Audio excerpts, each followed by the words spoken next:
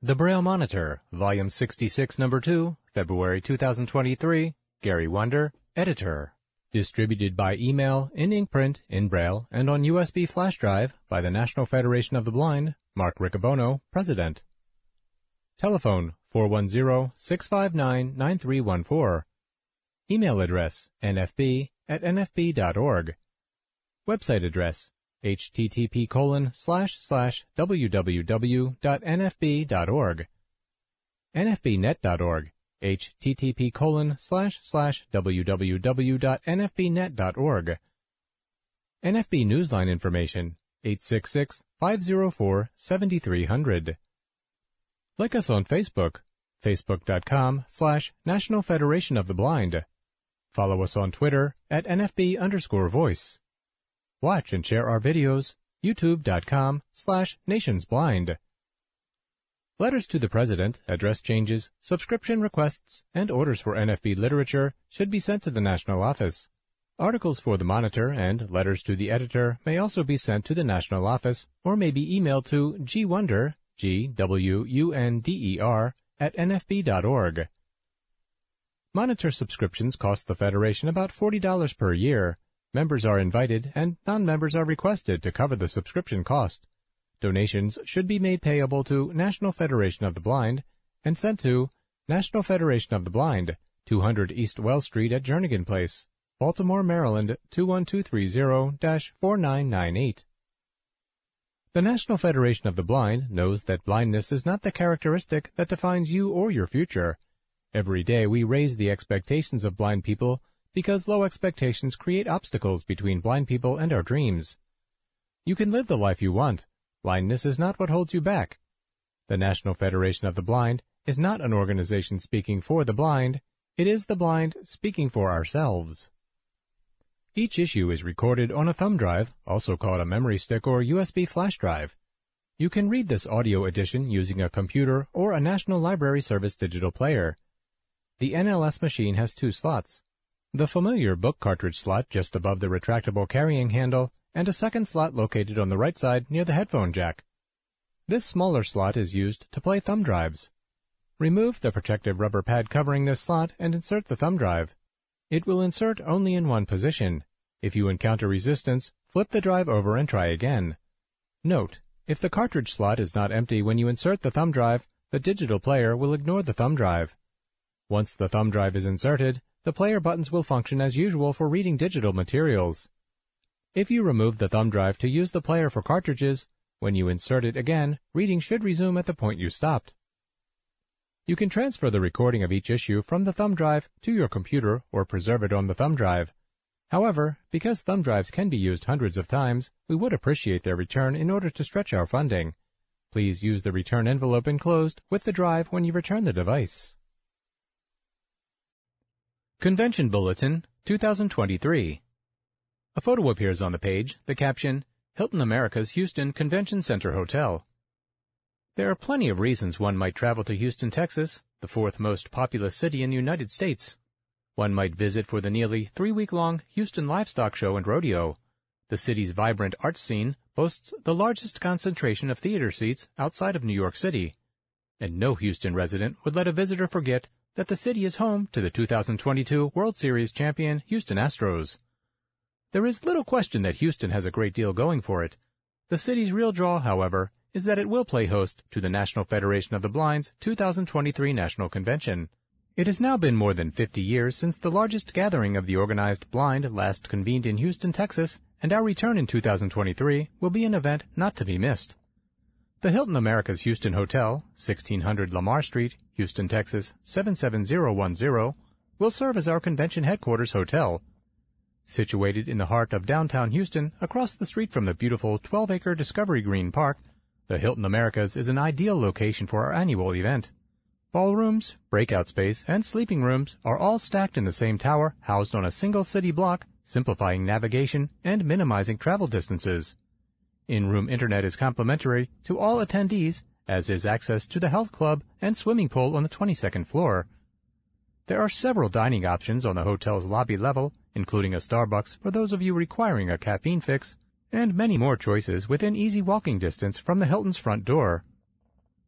The nightly rate at the Hilton Americas Houston is $119 for singles, doubles, triples, and quads.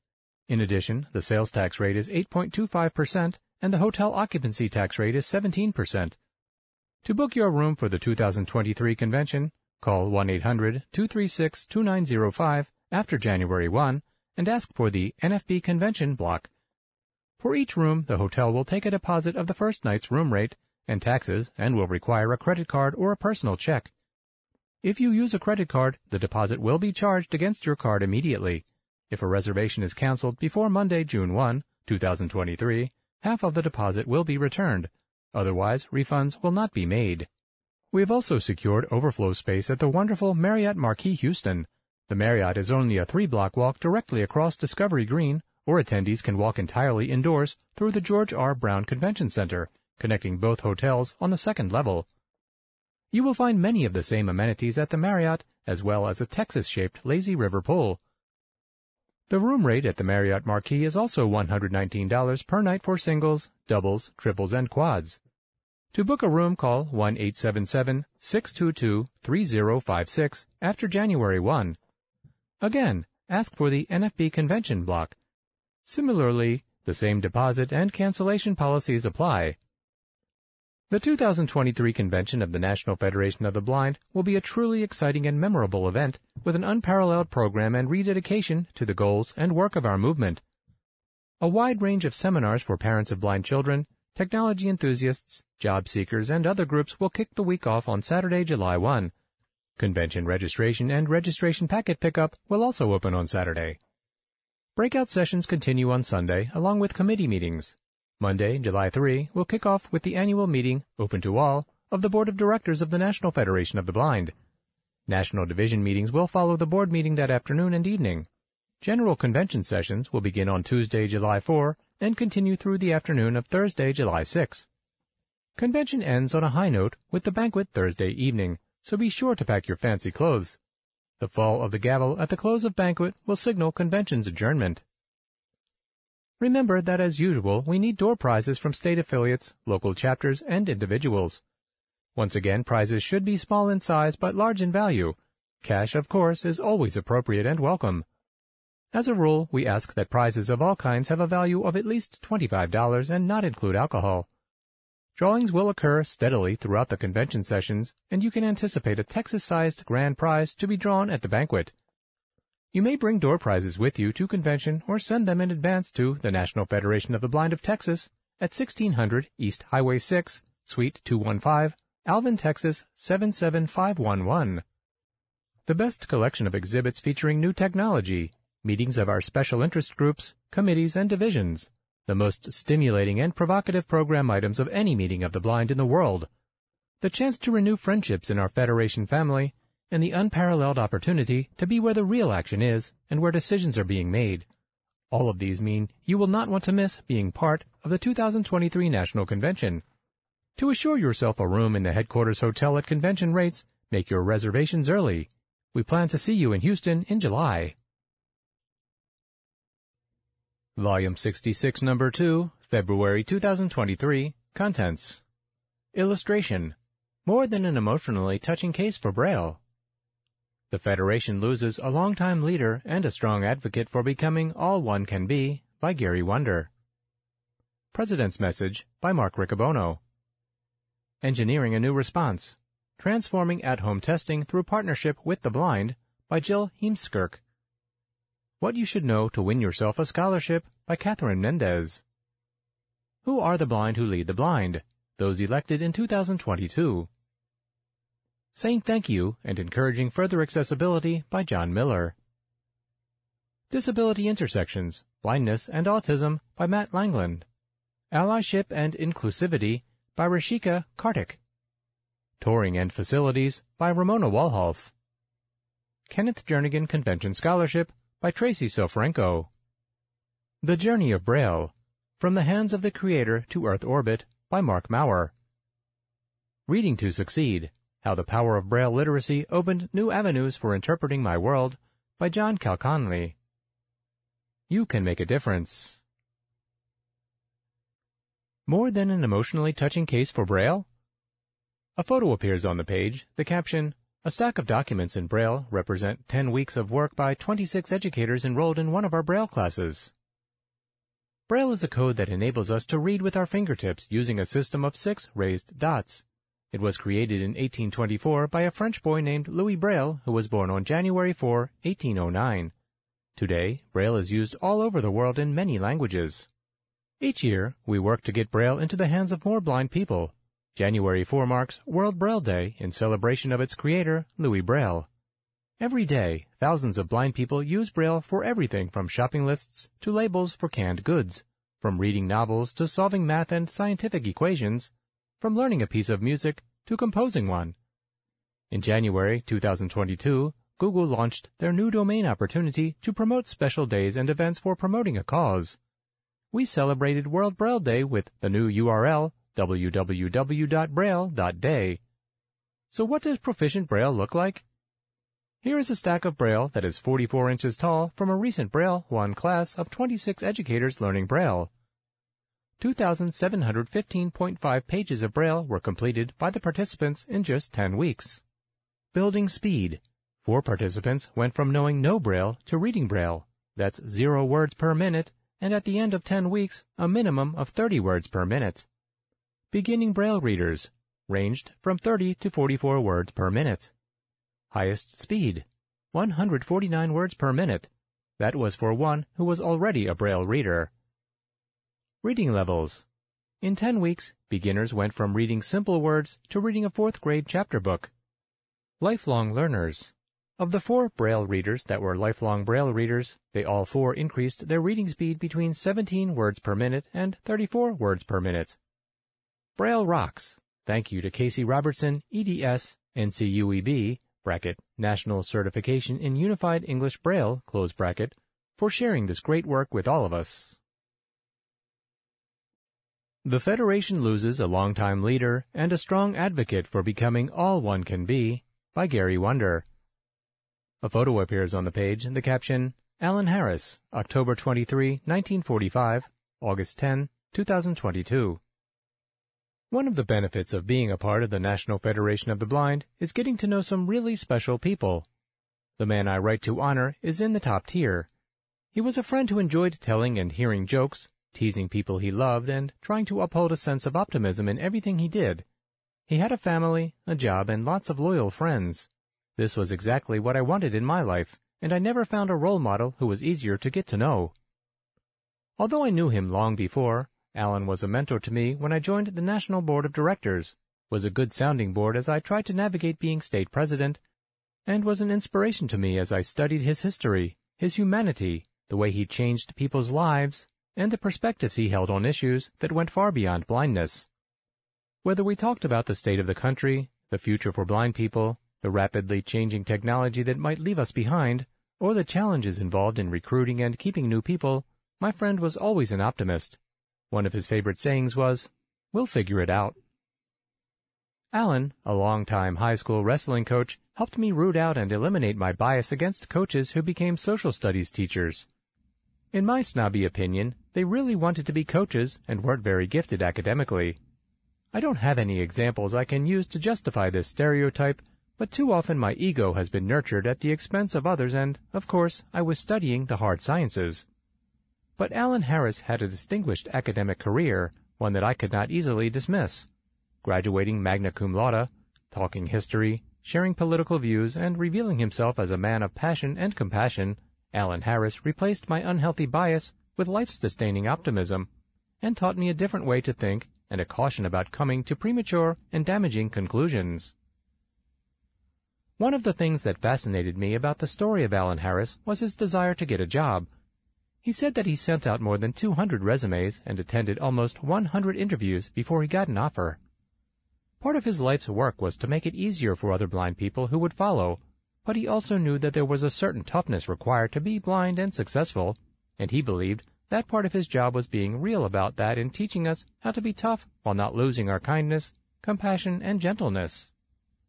All of those interviews resulted in a career that found him teaching for decades in the public schools and then moving into the field of blindness professionally. He worked as the assistant director of the Agency for the Blind in New York and then as the director of the Iowa Department for the Blind. In both jobs he was determined to win for blind people, and he was fond of saying that if we don't take a risk and gamble on the difficult ones, be they the difficult jobs or the difficult people to place, we really aren't doing our clients a service. He was also dedicated to increasing the morale on staff, doing his best to communicate that the field of rehabilitating the blind was honorable and, when done right, infinitely rewarding to the client and the professional alike. This sometimes put him at odds with other agencies, for the increases he won to keep professionals in the field sometimes placed them above others who believed they were doing similar work for far less pay. Allen served as the president of the National Federation of the Blind of Michigan from 1976 to 1999, meaning he held down a full-time job while simultaneously being an officer. His presidency saw the creation of the Michigan Commission for the Blind in 1978, the creation of a day camp, and the start of Saturday School in the 80s. Throughout much of his presidency, Allen served on the National Board of Directors. After his election in 1981, he was elected as the corporate secretary in 1985 and then as treasurer in 1988. He served in that capacity until 2002. He may be best known for his work in helping to establish and then administering the Kenneth Jernigan Fund that has been responsible for getting so many first-timers to our national conventions. As impressive as his organizational contributions were, the transformation he made in the lives of others is the thing for which he will be most fondly remembered. Steve Hanshu said, "The thing I remember most fondly about Allen and the change he made in my life was that he got me to understand that the words blindness and dignity could appear in the same sentence. Allen made me and others feel that we could do better without making us feel that we were in any way lacking. If we wanted to make Allen happy, and certainly we did, the way was through our own self-improvement. Because he liked us, any success was ours and his, and, as was so characteristic of Allen, he was always looking for the win-win." Steve relates a memorable moment when, at a banquet, a blind colleague yelled out, "They have given me an unbuttered roll, and I need someone to butter it."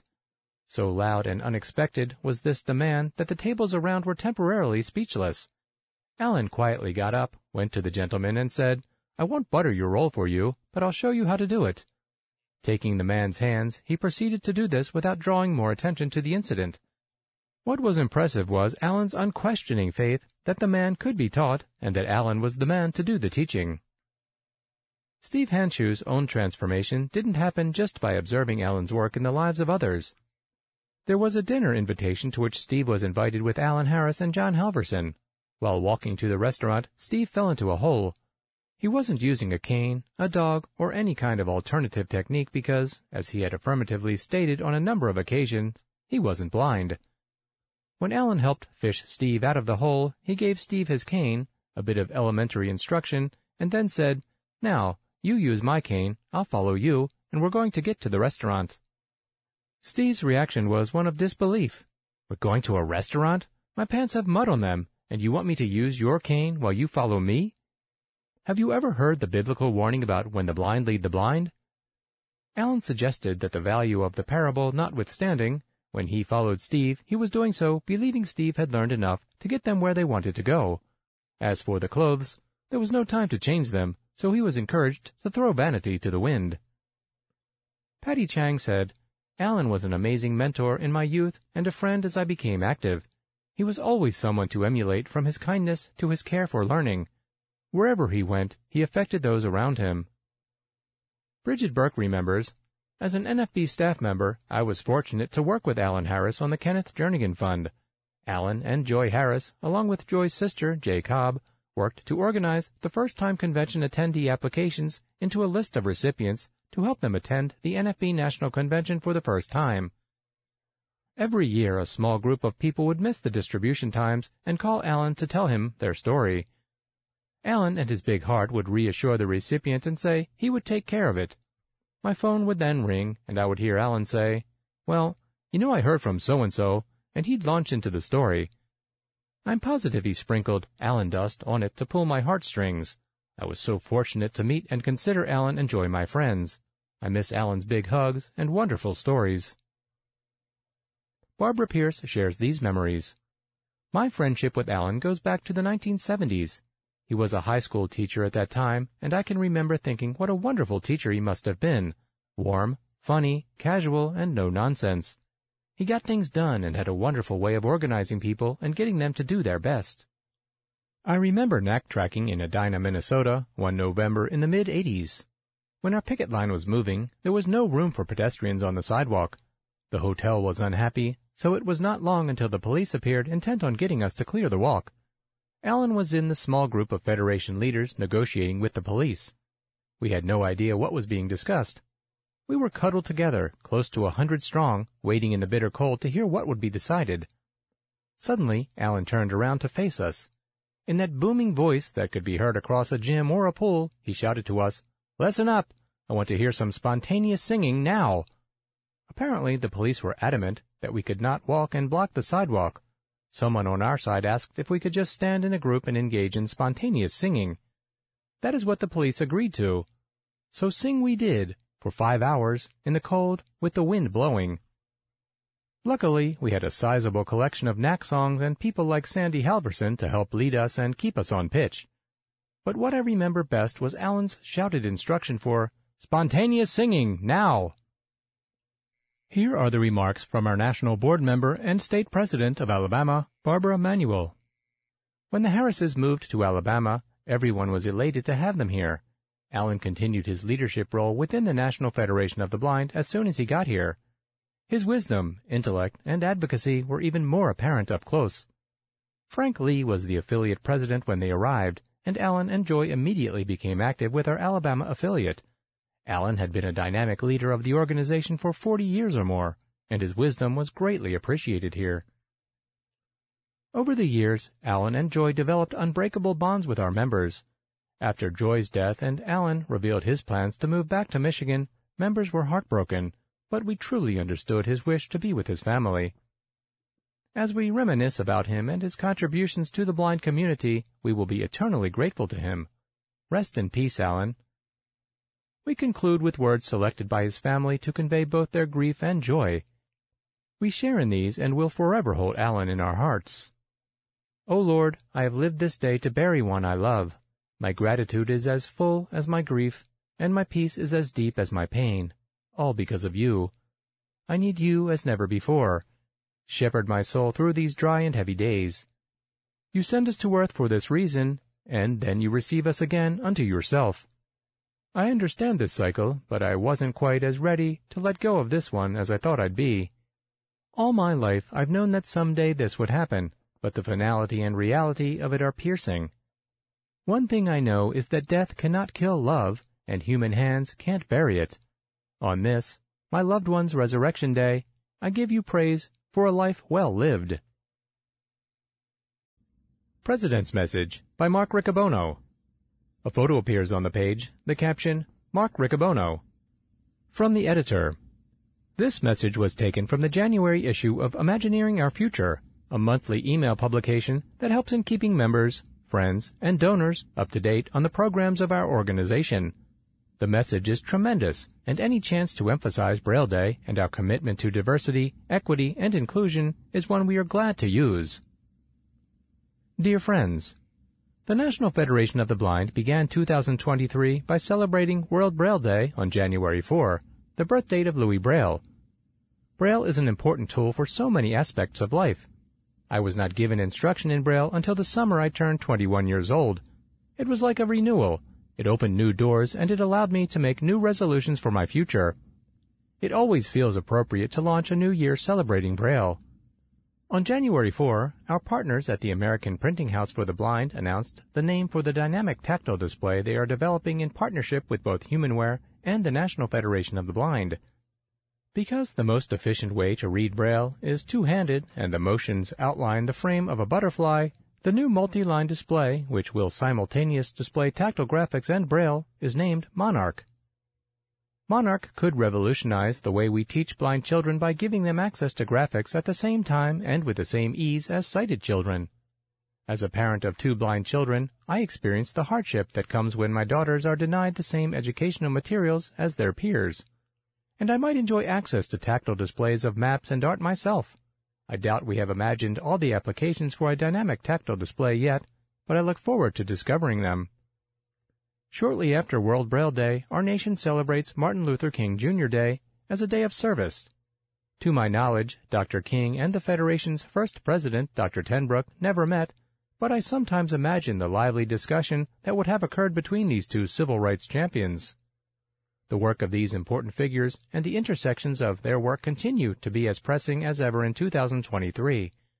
In the organized blind movement, we continue to seek a deeper understanding of intersecting characteristics within our community.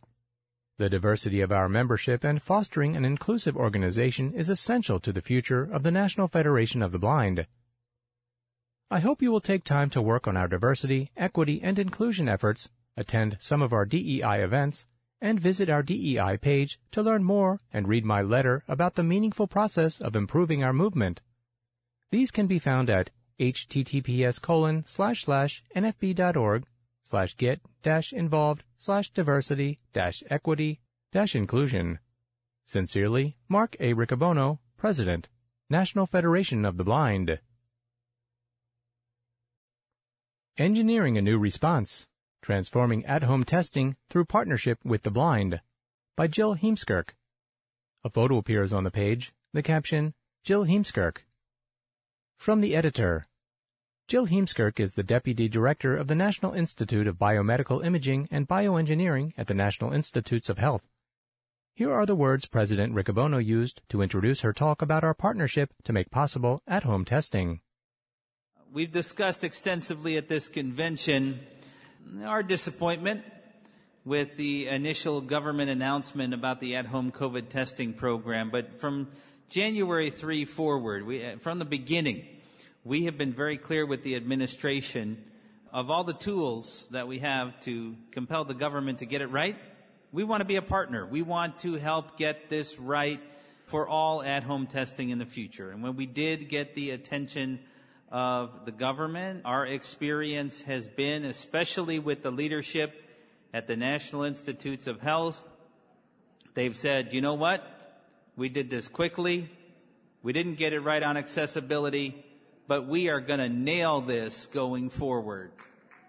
And here's what I want to say about that. You may not realize that at-home COVID testing is changing the nature of at-home testing forever. In the month of February alone, more Americans took at-home COVID tests in that month than took at-home pregnancy tests in all of 2021. That means this is a big opportunity to innovate. And I think we should really be focused on the fact that the government, and especially the leadership at NIH, has rallied to our call for equal access. And not only that, they have called on us, the National Federation of the Blind, to be a trusted expert in helping them get it right. So I'm really excited to have with us at this convention the Deputy Director of the National Institutes of Health, Biomedical Imaging, and Bioengineering Program. I talked about it extensively in our presidential report. Please welcome Dr. Jill Heemskirk.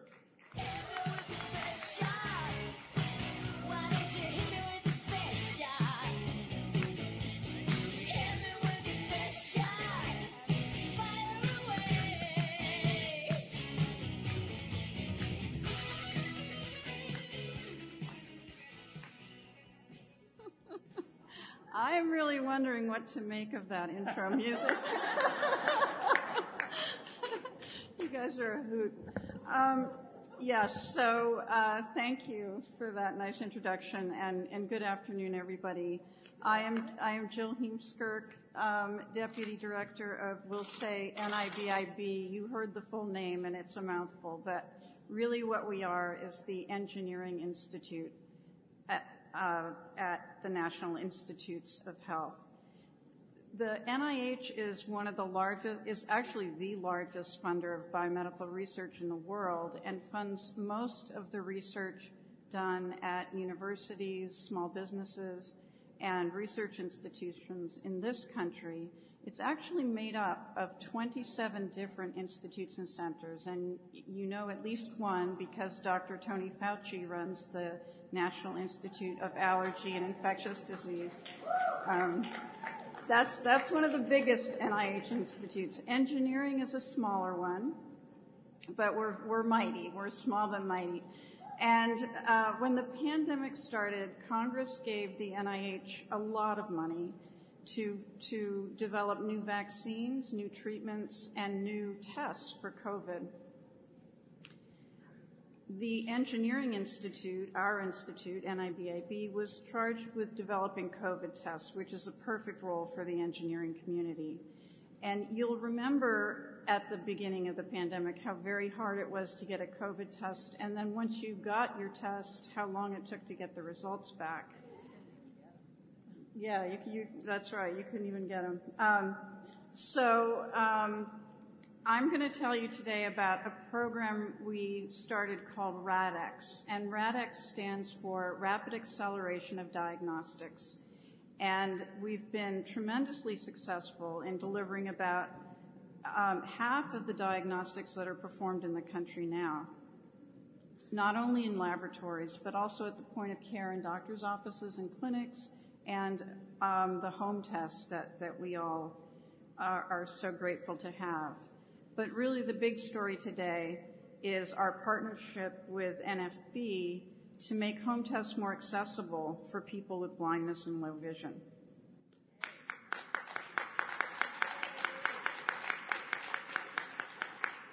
So as we just heard, when the government started distributing free tests to people in the country early this year, NFB and other advocacy groups quickly did some very important and very effective outreach to the government. And they pointed out that while it's great to have tests in the country, the tests that we have are not accessible to people with blindness and low vision and other disabilities. And we completely agree and recognize that everybody needs tests that can be taken easily, independently, and confidentially. And so I'm going to tell you today about RADx's effort to make accessible tests a reality. I'm going to first, though, describe the RADx program because it's unique and it's quite a powerful process for accelerating research and development. NIBIB received funding from Congress for COVID tests because we already had a network in place since 2007 that was developing point-of-care tests and home tests for lots of different diseases and conditions. We quickly expanded that network in April of 2020 to focus on COVID test development. We had 4 academic centers at the time and a coordinating center called CIMMIT at Mass General Hospital. And what we did was we established new core resources to validate tests, conduct clinical studies that the FDA needs for authorization, and we set up one resource that is truly unique at NIH called the Deployment Core at CIMMIT, which has all of the expertise in-house to get tests from the idea stage all the way out to the market.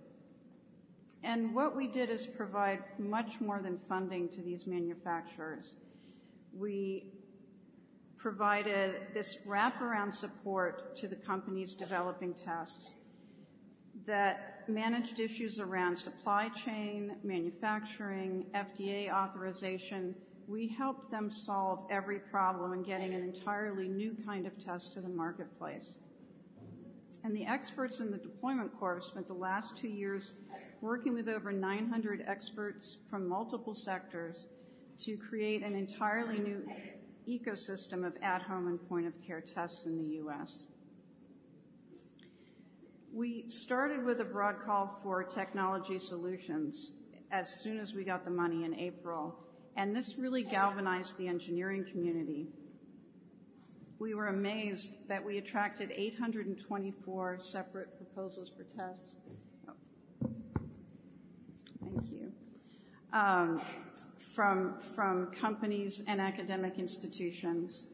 And to deal with this onslaught of applications and proposals, we set up a fast-moving pipeline to evaluate the tests and figure out which were the most important ones to support. We developed a unique process for NIH that almost resembles a venture capital approach. We started off with a viability assessment, and then proposals that looked promising entered what we were calling the Shark Tank phase, where a team of experts worked closely with the companies over 1 or 2 weeks to look at all their data and their capabilities, and we examined all the aspects of the technology, the technical, the clinical, the regulatory, and the plans for manufacturing. And so we had a very good sense of which of these test proposals were the most promising. We moved those into phase 1, which was sort of a de-risking. Try to make the test, try to validate the test. We helped with that. And those that were successful moved to phase 2, where there was a very large-scale investment to get the clinical studies done for the FDA and to scale up the tests for the marketplace. And this novel hands-on process has proved to be tremendously successful, and we actually reduced what is typically a 6-month test development timeline down to as little as 6 months. So what have we accomplished so far? We have delivered 2.6 billion tests to the United States. That's billion with a B.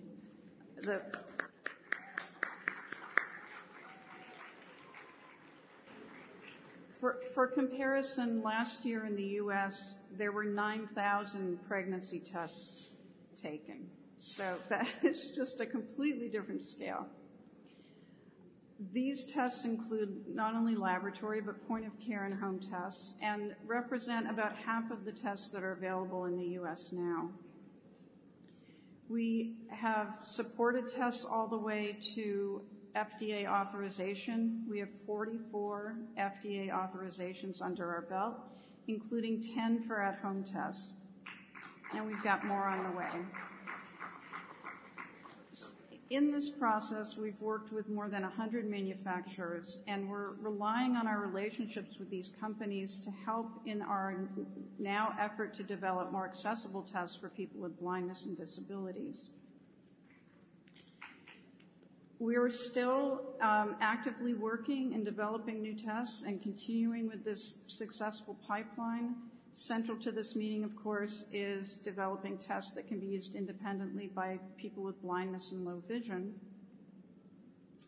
But we plan now that accessibility will be built into all of our development efforts, including efforts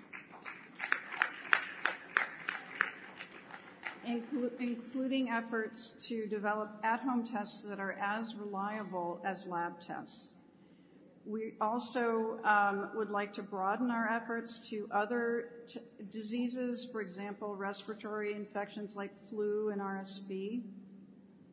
And we'd like to spur innovation in the cost drivers for tests and get tests to the market that are not only accessible, but cost as little as $5 a test. So, thank you.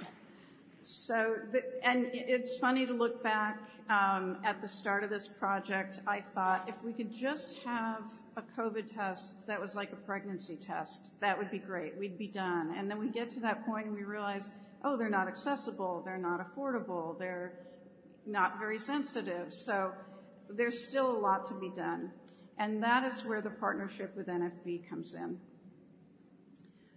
Once the NFB and other groups reached out to the government about the importance of accessible tests, the first thing we did in RADx was to organize a listening session. Actually, that was the second thing we did. The first thing we did was regret that we had not had accessibility built in at the outset. We set up a listening session so that we could talk to the users and understand the challenges in the accessibility of at-home tests. We invited advocates from the disability community, the aging community, and the blind and low vision communities. The important,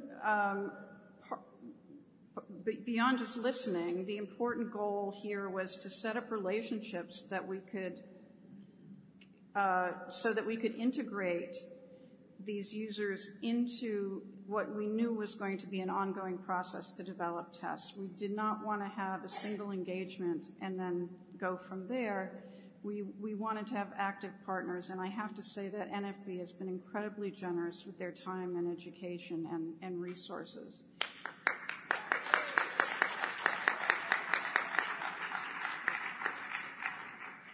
We also invited the six of the federal agencies that have accessibility as part of their mission, including multiple institutes from NIH, the CDC, FDA, the Administration for Community Living, the National Council on Disability, and the U.S. Access Board. And we had at this meeting 3 breakout sessions, 1 blind and low vision, 1 fine motor impairment, and 1 for older adults. And it was incredibly revealing for us to hear about things that we had not even considered, incredibly valuable. And one thing that we did notice was that these groups, in their separate breakout groups, often came up with the same challenges, regardless of what the challenge was. And they were actually challenges that we all have with these tests. The instructions was a big one. Small print, complicated, few language options, no Braille at all, and often no simple step-by-step instructions. The boxes were difficult because there's no scannable identifier, so you have a box and you don't know what's in it, you don't know what instructions to look for. The test procedure itself is challenging to truly almost everybody. There are too many steps in these processes. The need to count drops of fluid and aim into a tiny hole on the device, multiple little small parts in the box, and instructions that say things like, put the drops in the top hole. Well, if you don't know which end of the device is up, you don't know what's the top hole and what's the bottom hole. And I think especially vexing for people with blindness, the repeated instruction not to touch this and not to touch that is just not helpful at all.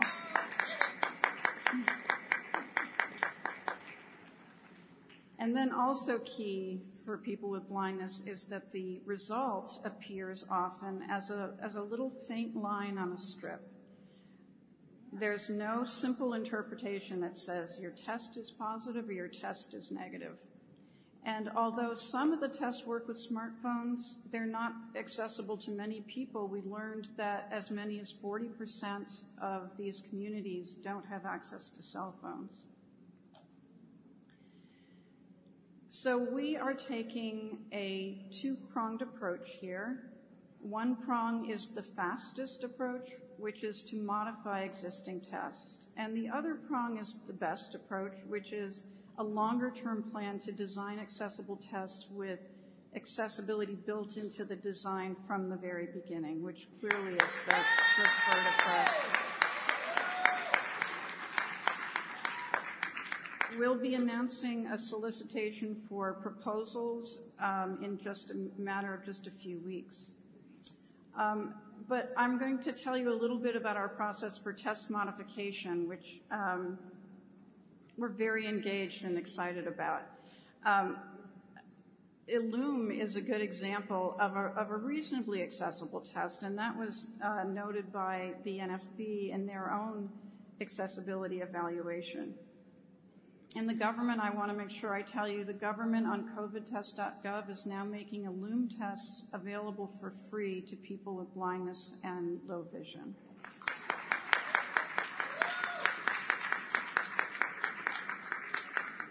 But even Illume, if you've taken it, has room for improvement, and those improvements is what we want to bring to bear. So our process is a multi-step pipeline where we start with an accessibility evaluation, and then based on the challenges observed for the particular test, design a prototype.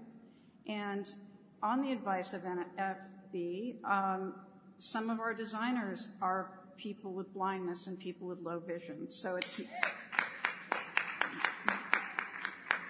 getting advice from the experts is always the best idea. Yeah.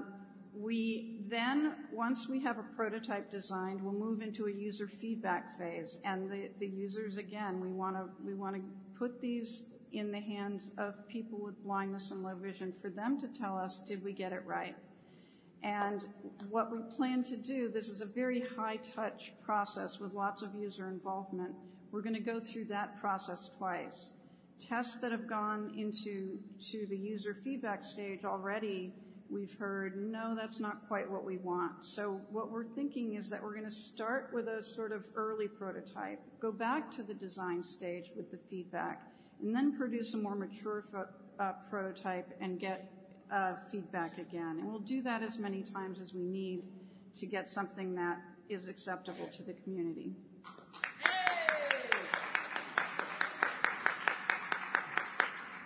And then once we have an agreed upon product, we'll support the companies to start producing those. We identified 24 different tests for this initial evaluation, and 12 look very amenable to modification, and they've moved on into this prototype design phase. And our goal is to have more accessible tests being produced as early as this fall. We've had a lot of good news in this process already. The first piece of good news we got was that as we reach out to the companies making these tests and tell them what we're doing, they've been saying, that's great. Do this as quickly as possible. We're developing tests for other things. We want to know how to make them accessible. So they're very eager for the feedback and very, very eager for to start producing more accessible tests. They see a huge benefit in this. We even had a company start making modifications before we got all the user feedback in, and we had to tell them to slow down. They were so eager. The other very gratifying news is that we have always collaborated closely with the FDA on our RADx program, and they are also very excited about this and prepared to advise and accelerate the process. Any changes we make to the tests are going to have to go through FDA review, and they're going to need data that tells them that the changes made don't do anything to make the test unsuccessful. So even something as simple as changing the instructions is going to take probably 3 months before there's a new product on the shelves. There are two other elements of the accessibility initiative that I wanted to mention. One is really focused on the instructions, because 2/3 of our recommendations from the accessibility review have been about the instructions. So we've set up a separate fast-track process that can benefit all of the marketed tests. We'd like to develop a general format that all companies can use that is simplified, has larger type, has a new layout, and we will make this available so that any company, whether they're working with us or not, as they're developing their instructions, can use this template. And for web accessible instructions, we are addressing packaging for rapid access to the relevant instructions, such as QR codes. And I was really interested to hear what Kellogg has. That you could do that from 4 feet away is brilliant. The FDA is poised to help, as I said, and they will review the new instructions after all the users have agreed that the instructions are now actually helpful.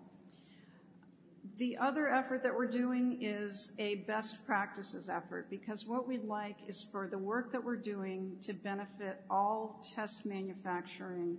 As now home tests are commonplace because of COVID, there are going to be home tests for other conditions and disorders, glucose tests, pregnancy tests, flu tests, other diseases.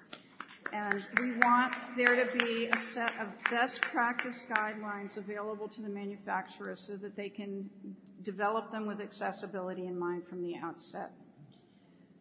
So in conclusion, everybody at RADx is really excited about this initiative.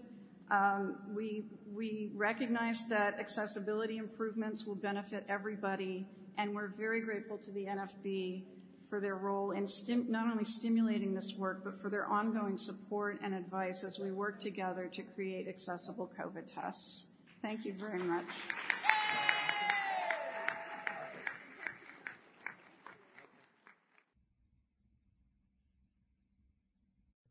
What You Should Know to Win Yourself a Scholarship by Catherine Mendez. A photo appears on the page, the caption, Catherine Mendez. From the editor.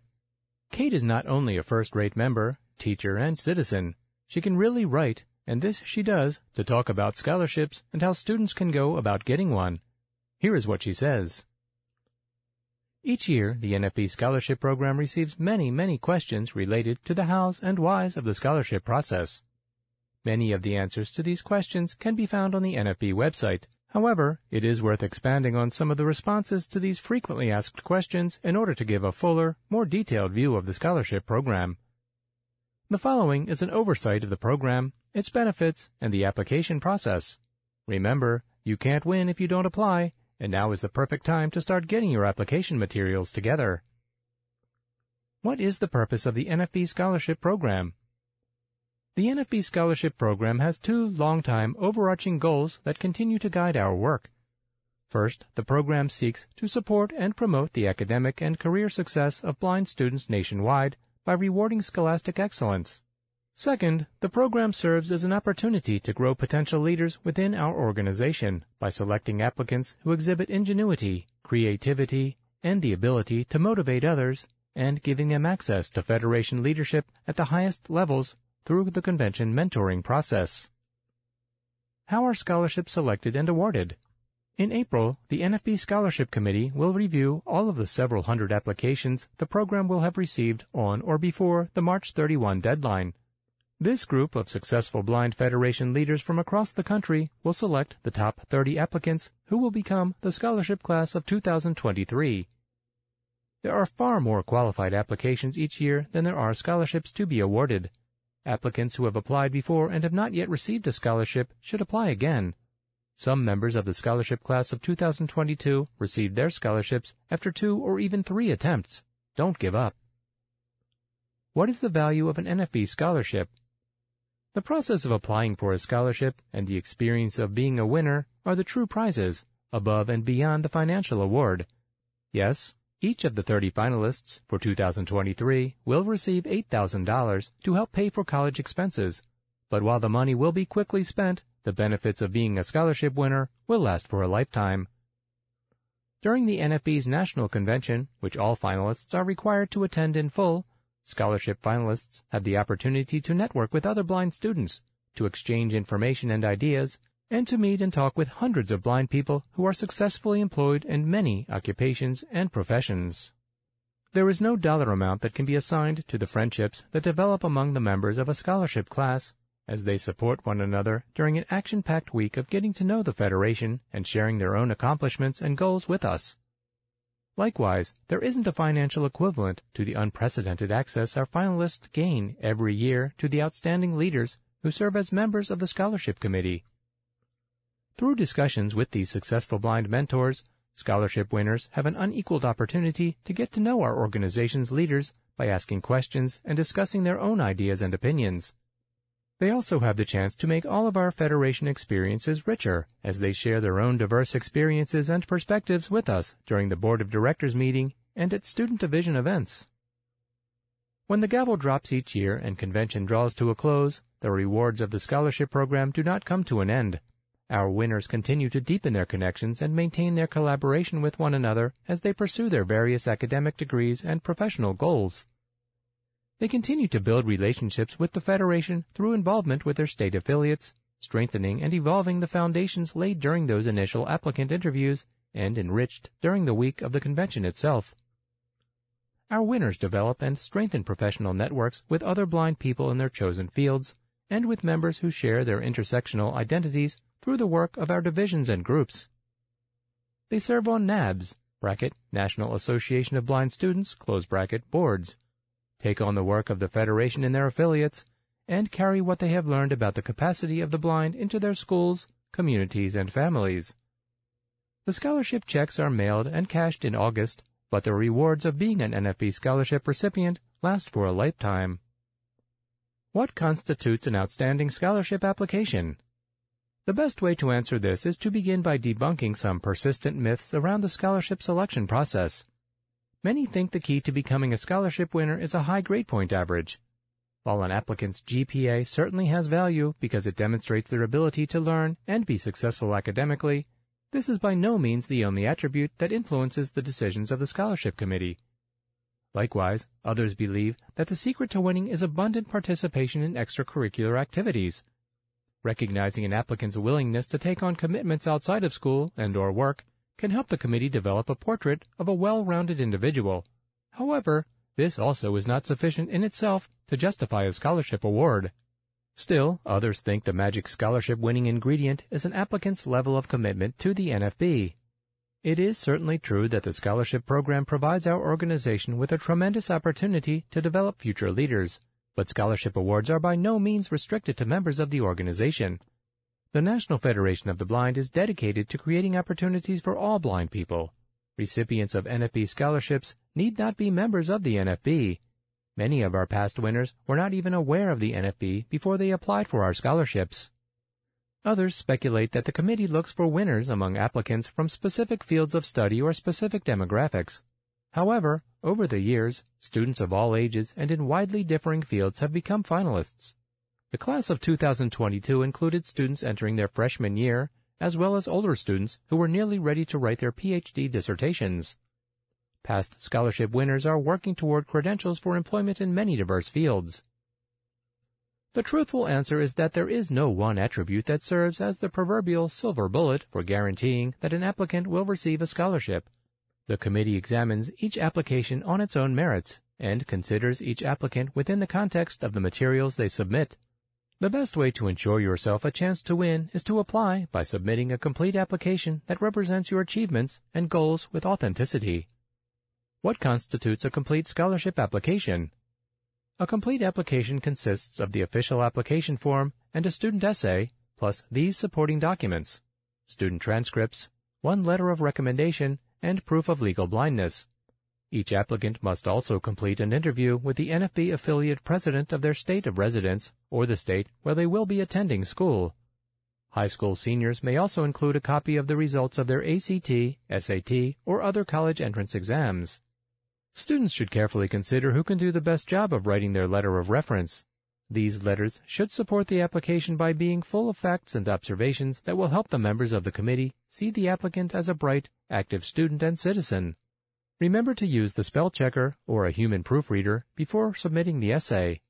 In an effective essay, the applicant will talk about their life in a way that gives the committee insight into who they are. The essay should cover the ways in which each applicant lives successfully as a blind person and describe the applicant's personal goals for the future. Information about positions of leadership is especially helpful. Committee members give the essay a great deal of attention. It is true that the requirements for an NFB scholarship application are varied and extensive. It is a good idea to begin gathering the required documents as soon as possible and to begin reaching out to the prospective authors of recommendation letters to give those folks plenty of time to craft thoughtful, detailed letters that reflect well on each applicant. If everything is uploaded but the submit button is not pressed, will the application be considered? No, only submitted applications are considered by the committee. Remember, applicants can return to their online form as often as necessary during the application window, but must hit the submit button for their application to be considered complete. Those who have properly submitted will receive an email confirmation. If an applicant does not receive this confirmation email, their application will not be considered complete and cannot be reviewed by the committee. They should go back and hit submit as soon as possible to guarantee that their application will be considered. Who is eligible to win an NFB scholarship? Are you a legally blind student, Do you reside in one of the 50 states, the District of Columbia, or Puerto Rico?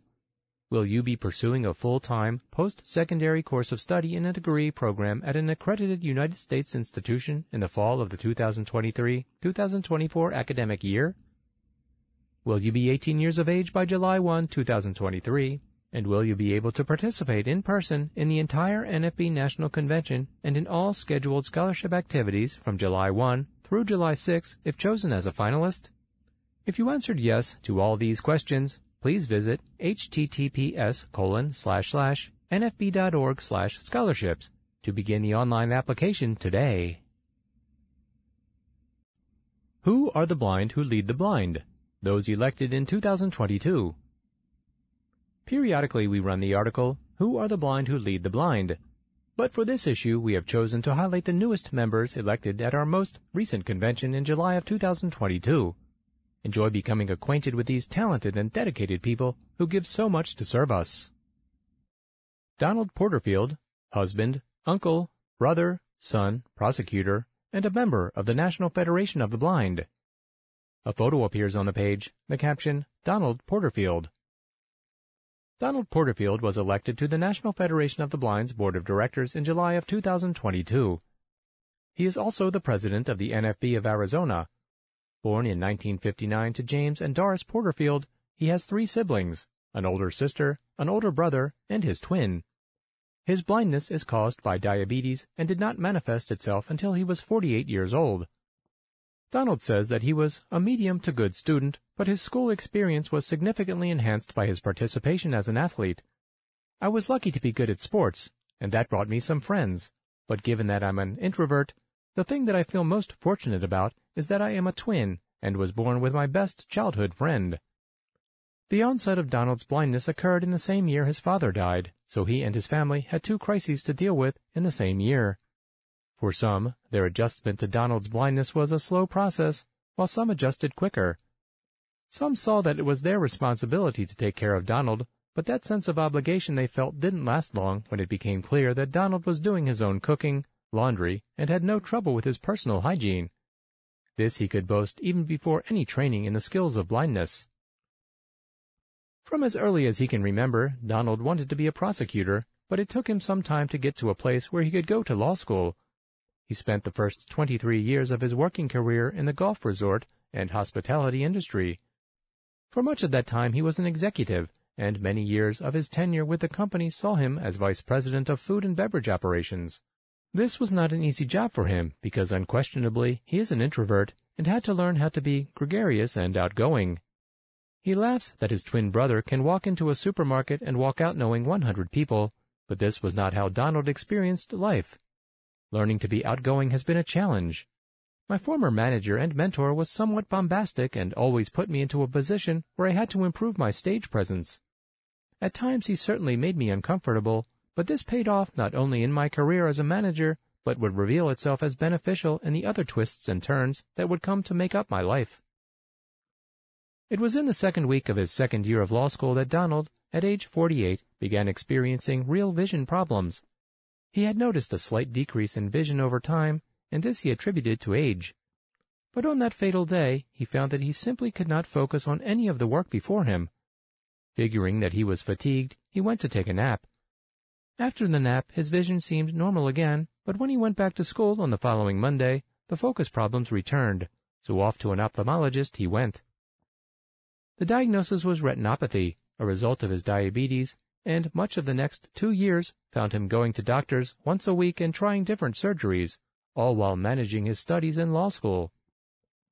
When I found that my reading speed dropped from 400 words a minute to 60 words a minute, I was afraid, but I soon realized that either I had to pack it in and leave, or figure it out and keep moving toward my dream. I chose the latter, and along the journey found out I was an auditory learner. Ultimately, I graduated with my law degree. After graduation, we had to try one more surgery. The surgeon thought he could restore most of my vision if he peeled off the scar tissue that had accumulated, but he tried, and he was wrong. The result is that now I can still see light and certain shapes, but I can no longer perceive the difference between most colors. Donald graduated from law school at age 50 and moved back to Arizona. I knew that if I was going to be a competent lawyer and blind man, I needed blindness training. He first learned about the National Federation of the Blind while in training at Savvy Services for the Blind from the person who would become his wife and is now the primary partner in everything he does. He did his homework and concluded that he liked the grassroots civil rights organization that he found in the National Federation of the Blind. I grew up as a black kid in the 60s, so I understood discrimination and was experiencing the same things as a blind person. Not only did I get disparate treatment, but I was also being patronized and in not very subtle ways told that I was incapable. I realized I had the spirit of a federationist without being a member, and in the federation was where I wanted to be. So off he went to a chapter meeting, and later on that year to a national convention where he took his first ride with a blind driver as President Riccobono chauffeured him around the hotel parking lot. He was hooked. After gaining the skills, tools, and competency through training, Donald fulfilled his lifelong professional dream by becoming a deputy county attorney, serving as a prosecutor for Pima County, Arizona. When he was going through law school, many of his colleagues mistakenly believed that he wanted to be a defense attorney, but he believes the role of a prosecutor is that of a minister of justice. Being a prosecutor is more than just prosecuting people who commit crimes. It is about making sure everyone connected to the criminal justice system is treated fairly and receives justice. Donald's first significant job in the Federation was serving as the legislative director for the Arizona affiliate.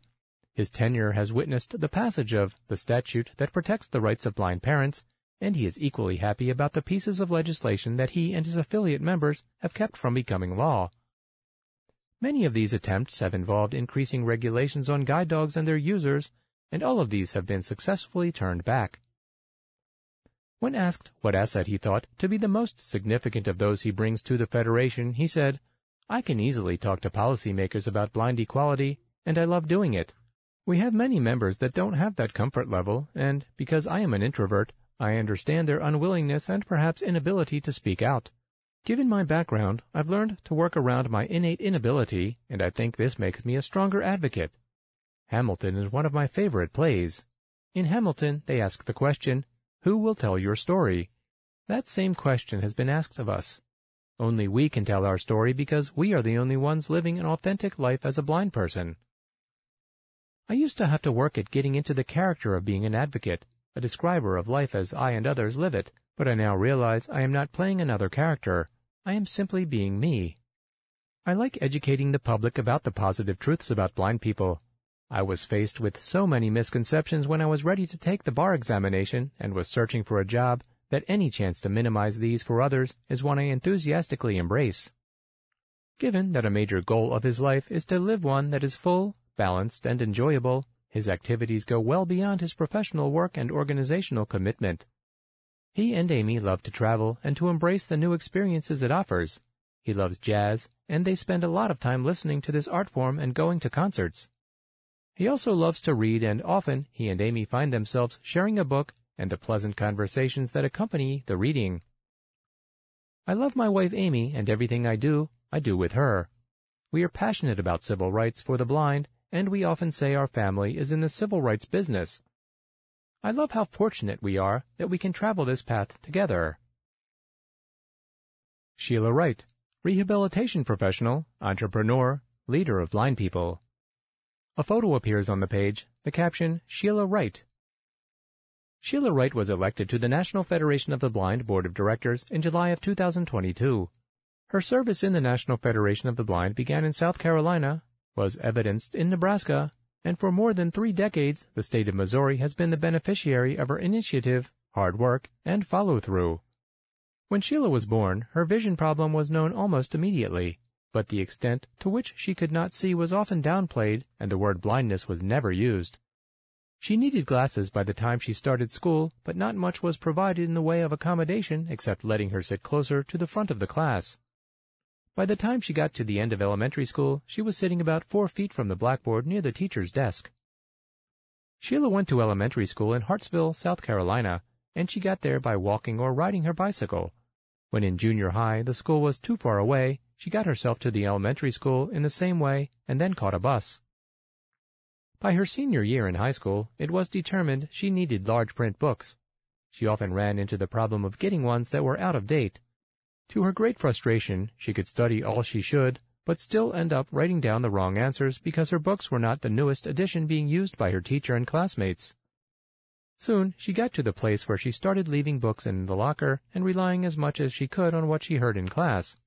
Because she brought no alternative techniques to the game, her grades in junior high and high school were less than stellar. Sheila remembers first being diagnosed as blind when she was 16. Before, she was always dismissed after examinations, and her doctors met with her parents, who were told that there was nothing they could do for her, and they were referred back to the optometrist, who they said was doing an excellent job fitting her with glasses. Sheila believes that the inaccurate diagnosis and hesitancy by the ophthalmologist to talk with patient and family did not provide them with the information needed to seek out and support appropriate specialized educational services. This is the reason Sheila has been so adamant about young blind children getting diagnosed quickly and ensuring that students begin learning Braille at an early age. It certainly should have been before age 16 that I heard I had a progressive eye condition that was so significant that I was already legally blind. The doctor told me I should learn Braille because it would be easier to learn at 16 than at 30 when there would be no other options. When Sheila started to plug into vocational rehabilitation services, she immediately had to undergo psychological testing, a custom of the agency at that time. The prediction of the psychologist and her rehabilitation counselor was that she would not make it beyond one semester in college. The only reason you want to go to college is to get your MRS degree, she was dismissively told. None of my cousins went to college, but when I was told I could not, that was very motivating for me. Being told I can't often is the prescription for I can and I will. Her motivation, hard work, and innate ability meant that Sheila graduated with a Bachelor of Arts in Psychology. She chose this path to reduce the number of classes in mathematics and science. She then entered a master's program in education, specializing in vocational rehabilitation counseling, and after successfully securing that degree, she has managed to work in 3 states. Sheila worked for several months at the Iowa Commission for the Blind as a rehabilitation associate. This was an opportunity for her to see vocational rehabilitation for the blind at its best, and this job gave her invaluable experience.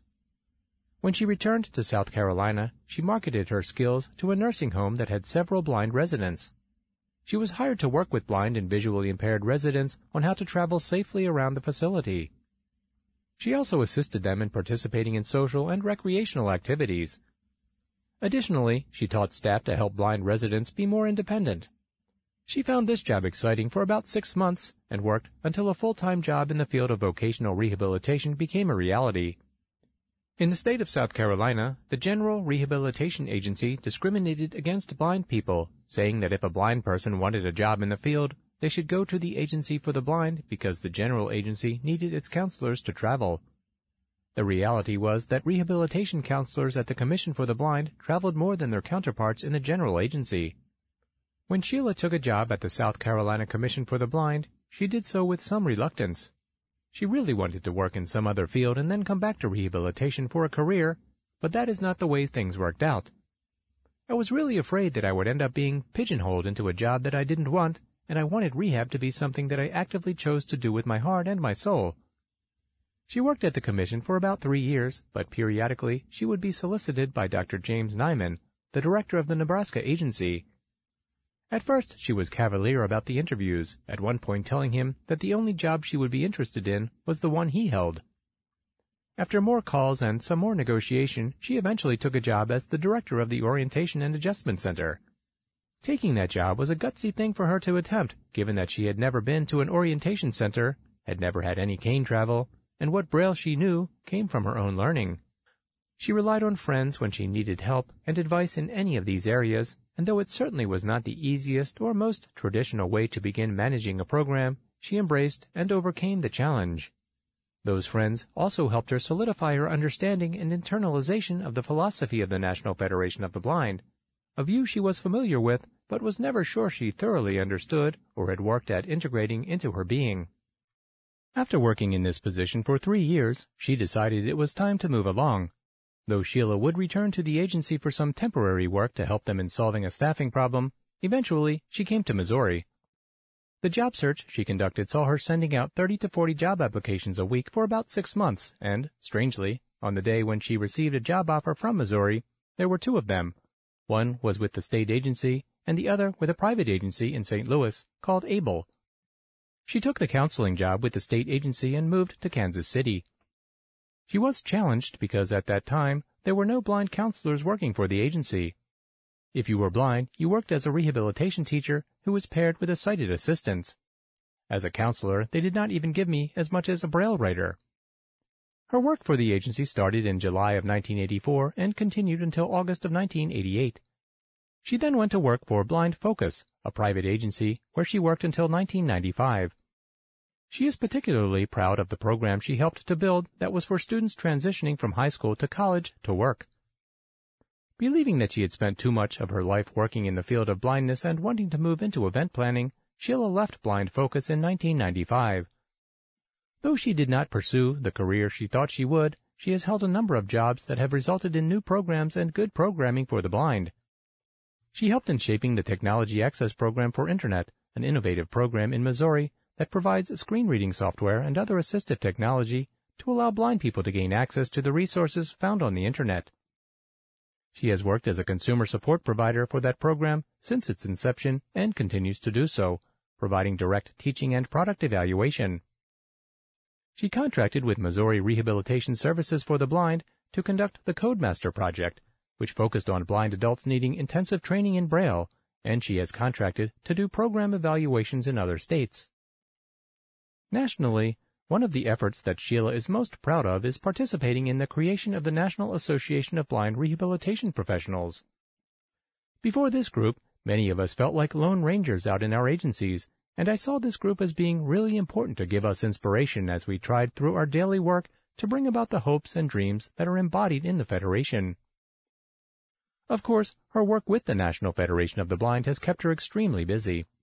She has been an active member in all the states in which she has lived, joining the Missouri Board in 1993, becoming second vice president in 2001, moving to first vice president in 2003, and assuming her current job as affiliate president in 2017. Since Gary Wonder was the state president for much of the time before she assumed that title, he can tell you that one of the things that elevates people to office and keeps them there is the willingness to follow through on commitments. He says, "Never did Sheila leave us hanging out on a limb. If she promised to make a call, it was made, write a letter, and it was written, chair a committee, and it met, organize a legislative event, and it was organized, and wow, could she keep a list."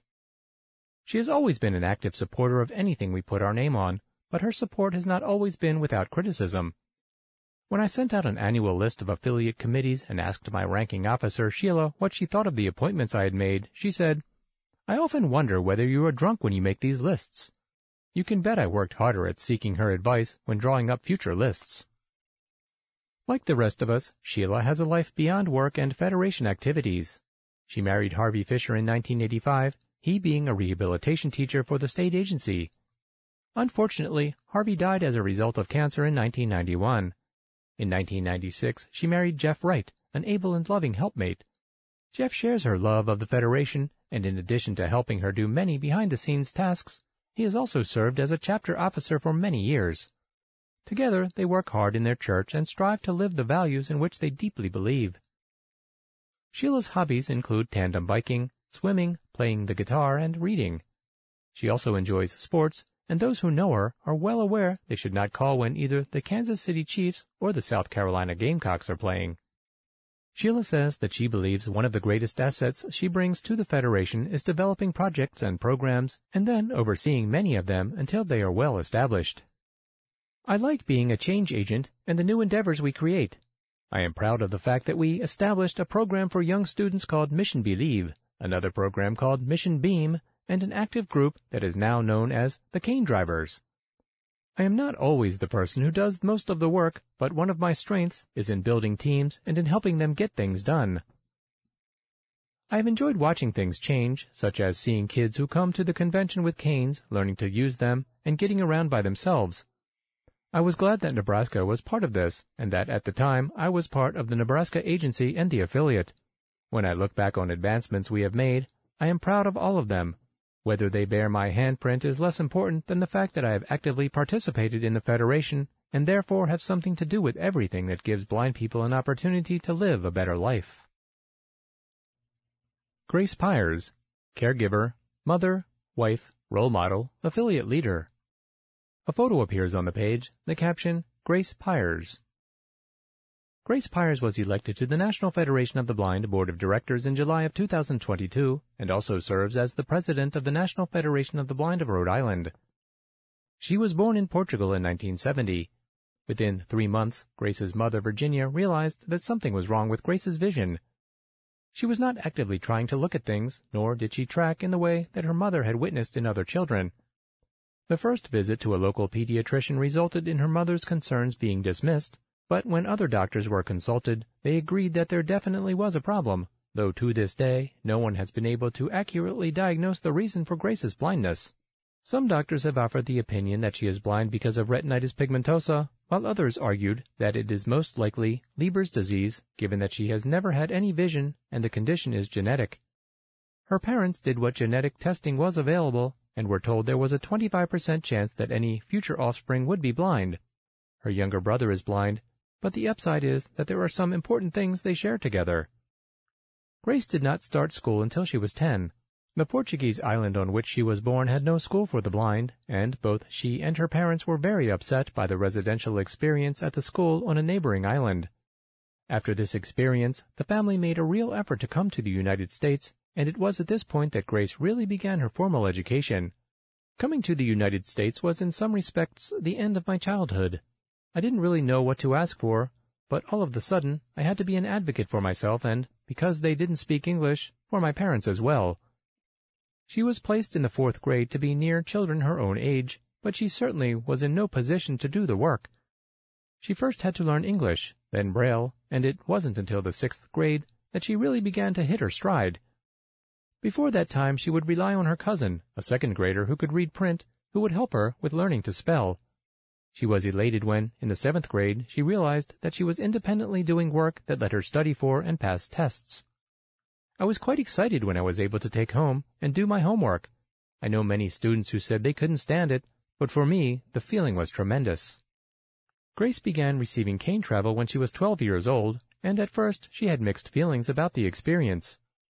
I was afraid that people were going to see by my cane that I was blind, and I laugh now at my reluctance because it is clear to me that everyone already knew I was. Even as I felt this reluctance, I loved the independence I was getting. I was happy to be an independent traveler who could walk around the school by myself and could actually go to the ladies' room without another student assisting me. I was really excited when my parents and other adults let me walk alone once they realized I could travel safely with my cane.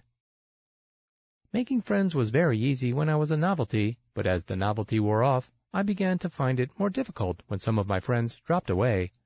Luckily, I had a core group that I built during middle school, and although class changes in high school meant that we were not always together, some of those friendships survived, one of them even into college. Unfortunately for Grace, she grew up having few role models, and the idea that a person might go to a rehabilitation center was never raised as a possibility, not to mention a wonderful opportunity. Failing to see blind people she wanted to be like, she had what she categorizes as a meltdown at age 13 and angrily asked her teacher of the visually impaired what in the world a blind person was supposed to grow up and do and be. Her dream was to get an education, have a job, get married, and have a family. Her teacher was resourceful and took Grace to visit a lecture on health that was being given by a blind woman. The lecture was impressive and the blind woman giving it was educated and well-spoken. She gave me hope. She let me know that I could do what she was doing, that I was smart, and that I could do anything I wanted to do. This was a major turning point in my life. This woman, named Monica, became a mentor throughout school and in my career. We still maintain some meaningful contact today. Grace remembers that the first time she learned that a piece of equipment could be modified for her use was when her family got a microwave oven. She couldn't use it, and this same teacher suggested that they mark it with dots. When I got those dots and we put them on, I felt like it was Christmas. Grace attended Rhode Island College, a 4-year institution near where she lived. There she took a bachelor's degree in social work, and when she couldn't find a job, she went back to school and earned a master's degree in the same field. When she looked at the employment market after her bachelor's, she was surprised to find that so much of the work involved travel, and that so little in the way of transportation existed for her. By the time she had gotten her master's degree, not only was she more qualified, but by then she enjoyed the benefits of an active paratransit system that allowed her to go to and from the homes of clients. Her first job was working part-time at an independent living center, a job that not only required significant travel, but one that also gave her the opportunity to do some of her work from an office. That part-time job eventually resulted in full-time employment, and it was there that Grace worked until 2003.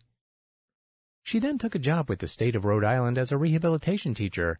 She did that job for 6 years, and what she found so amusing was that this person who had never gotten the benefit of any formal rehabilitation teaching was herself being asked to teach.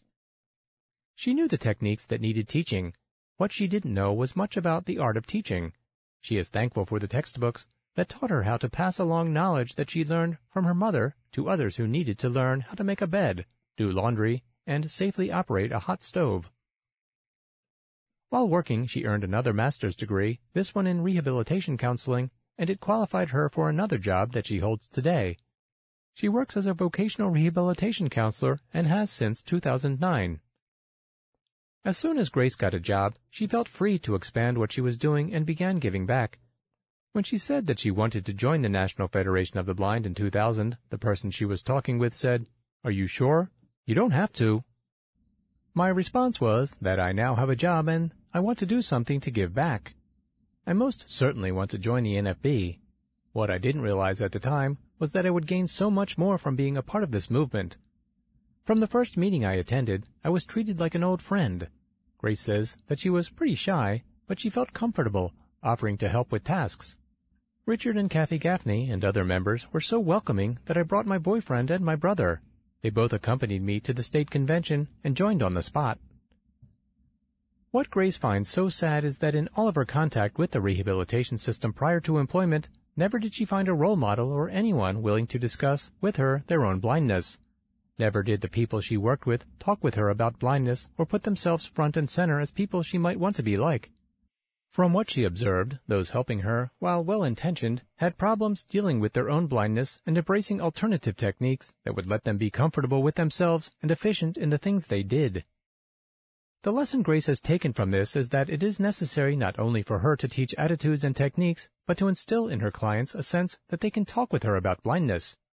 She also hopes that the way she lives her life and the mastery she has gained in living life as a blind person will translate into her being a role model for those she serves. Working on legislation is of particular interest, and the passage of a parental rights bill has been immensely important to her. When she was having her son, a social worker was sent to visit her at the hospital. "How will you know when to feed him?" and "How will you give him medicine?" were the kinds of questions that were repeatedly asked. Of particular concern was that the social worker, learning that Grace and her husband, Robert, shared a house with sighted parents, kept wanting to be reassured that the sighted couple would be involved and went so far as to have a private conference with them. A second piece of legislation in which Grace takes pride allows for mail-in election ballots. Having a good relationship with the Secretary of State means she has been a part of evaluating the ballot marking machines that were eventually purchased. Knowing what a barrier transportation was for her, she serves on a public advisory committee which seeks to improve transportation services to Rhode Island residents. She is working on legislation to expand transportation to all disabled Rhode Islanders. She is quick to note that she is not the primary person working on this legislation and that another member of the Federation is actually spearheading the effort. Like most busy people, there are times when Grace finds it difficult to juggle all of the responsibilities she has. Of course, there are the school meetings to attend, and since her parents still do not speak English, she accompanies them whenever they go to doctor appointments and acts as a translator. I am so lucky to have a job with some flexibility and with sick time I can use when needed. When my mother worked in a factory, she did not have this flexibility. I could only call her if there was a dire emergency. They just wouldn't have known how to reach her. I am glad that I can now get an occasional call or text when my son needs something. When not otherwise engaged, Grace likes to read, knit, and take long walks outside. I love the peace that comes in being outside with nature. It is me being me on my time. She also admits to being somewhat addicted to Netflix, a pleasure that she and her husband share together. She enjoys playing Uno with her nieces and again finds herself tremendously grateful for the contributions of Louis Braille in her life. I think my most important role in the Federation is to be a good listener, accept people where they are, and offer myself as a role model for those looking to be happy, to be productive, and to feel good about themselves. Sometimes life has meant hard work, but people need to see that often that what it takes and the rewards are well worth the effort. Barbara Manuel, blind entrepreneur, proud mother and grandmother, and activist. A photo appears on the page, the caption, Barbara Manuel. Barbara Manuel was raised in the small Alabama town of Citronelle, about 30 miles north of Mobile.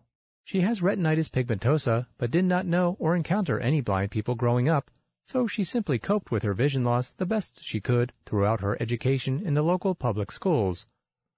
Her coping mechanisms included copying questions and assignments from close friends rather than trying to read the blackboard. Despite some struggles, she remembers being an average student. In her early 20s, Barbara took advantage of job training at the E.H. Gentry facility, operated by the Alabama Institute for the Deaf and Blind in Talladega, to learn medical clerical work. When work in that field was no longer available, she took her first job in the Randolph-Shepard vending program, working for another vendor that she met through an RP support group. After 6 years, a snack bar location at the Mobile City Garage became available. 10 years later, an opportunity to run a full cafeteria at the University of South Alabama Nursing School arose. Barbara and her employees served breakfast and lunch daily, and she also took advantage of catering opportunities, which she enjoyed immensely. Finally, Barbara obtained her current location at the United States Coast Guard Aviation Center in Mobile. She now manages 17 employees and runs an operation that serves breakfast, lunch, and dinner 365 days a year, as well as maintaining the facility's 72 sleeping quarters. She is proud that she often receives compliments about the food and facilities. Barbara first learned about the National Federation of the Blind through a contact from her days at E.H. Gentry. That friend convinced her to attend an affiliate convention in Mobile sometime in the mid-1980s, which she says changed everything. She became the chapter president in Mobile in around 1989 and served in that capacity for 11 years, while also rotating on and off the affiliate board of directors. After stepping down as Mobile chapter president, Barbara remained active and rose to affiliate vice president, which was the position she held when the late Joy Harris stepped down for health reasons in 2017. Under Barbara's leadership, the affiliate was successful in getting parental rights legislation enacted in 2019. I was so proud when we went to the governor's signing of that initiative, she says. When we can pull together, the sky's the limit. Barbara is proud of what she has been able to accomplish with a relatively small but growing team. Everyone can do something, even if it's just make a phone call, she says. At the same time, I always tell my members that we need each of them, and we need every blind person in Alabama to join and be an active part of our movement.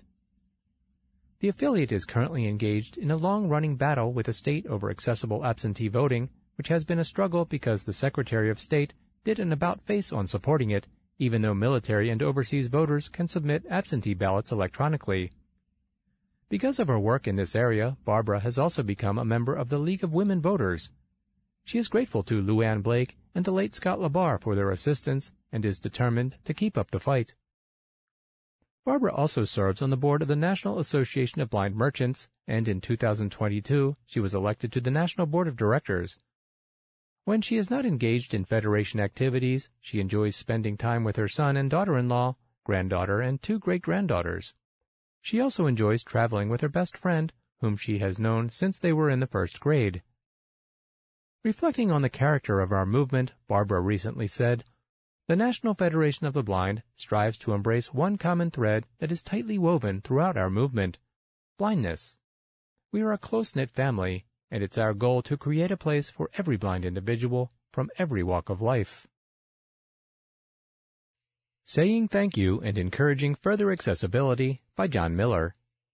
A photo appears on the page, the caption, John Miller. From the editor.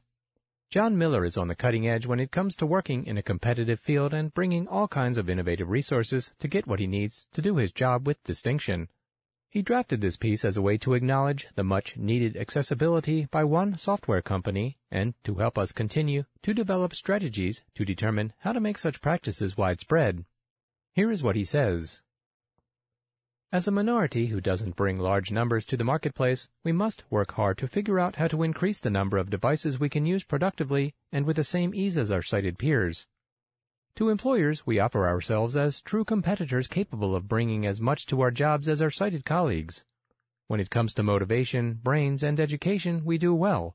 But when the technology used in our workplace is either unusable or so inefficient that its use detracts significantly from our work product, the challenges are formidable.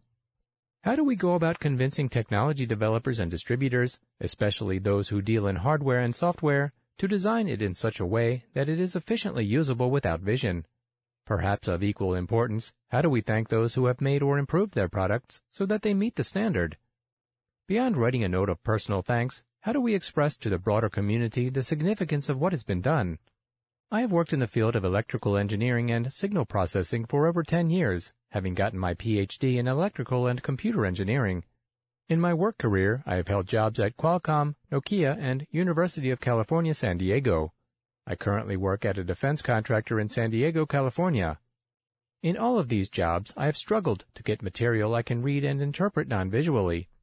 A piece of software I use that is essential to my job is MATLAB from MathWorks, and recently its developers have taken significant steps that enhance my ability to use it and hence my productivity on the job.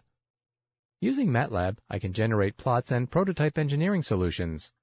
I contacted MathWorks about a problem in their software for blind users who used the JAWS screen reader. MathWorks scheduled a 1-hour meeting in Microsoft Teams to discuss the problem with me. MathWorks invited me to be a member of their newly formed Community Access Board. I reported the problem in July 2022. I verified that MathWorks' fix is working well in January 2023. I wish to ask other blind individuals what software applications they are using to succeed in the workplace. There is an opportunity to form a relationship between the blind community and the authors of these software applications. I conclude with what may have been better placed at the beginning of this article, my goals for writing and asking that it be published. I want to thank MathWorks, and equally important, I want to figure out how to thank other companies when they do the right thing. I want to go beyond making the moral case that what they have done is good and demonstrate that there are tangible reasons why making products sufficiently accessible is in the interest of business, government, education, and any other entity that offers products and services to the public. So my article is an open invitation for the sharing of good ideas, new paradigms, and innovative approaches we may come upon if together we all put our minds to this most important of tasks. Disability Intersections, Blindness and Autism by Matt Langland.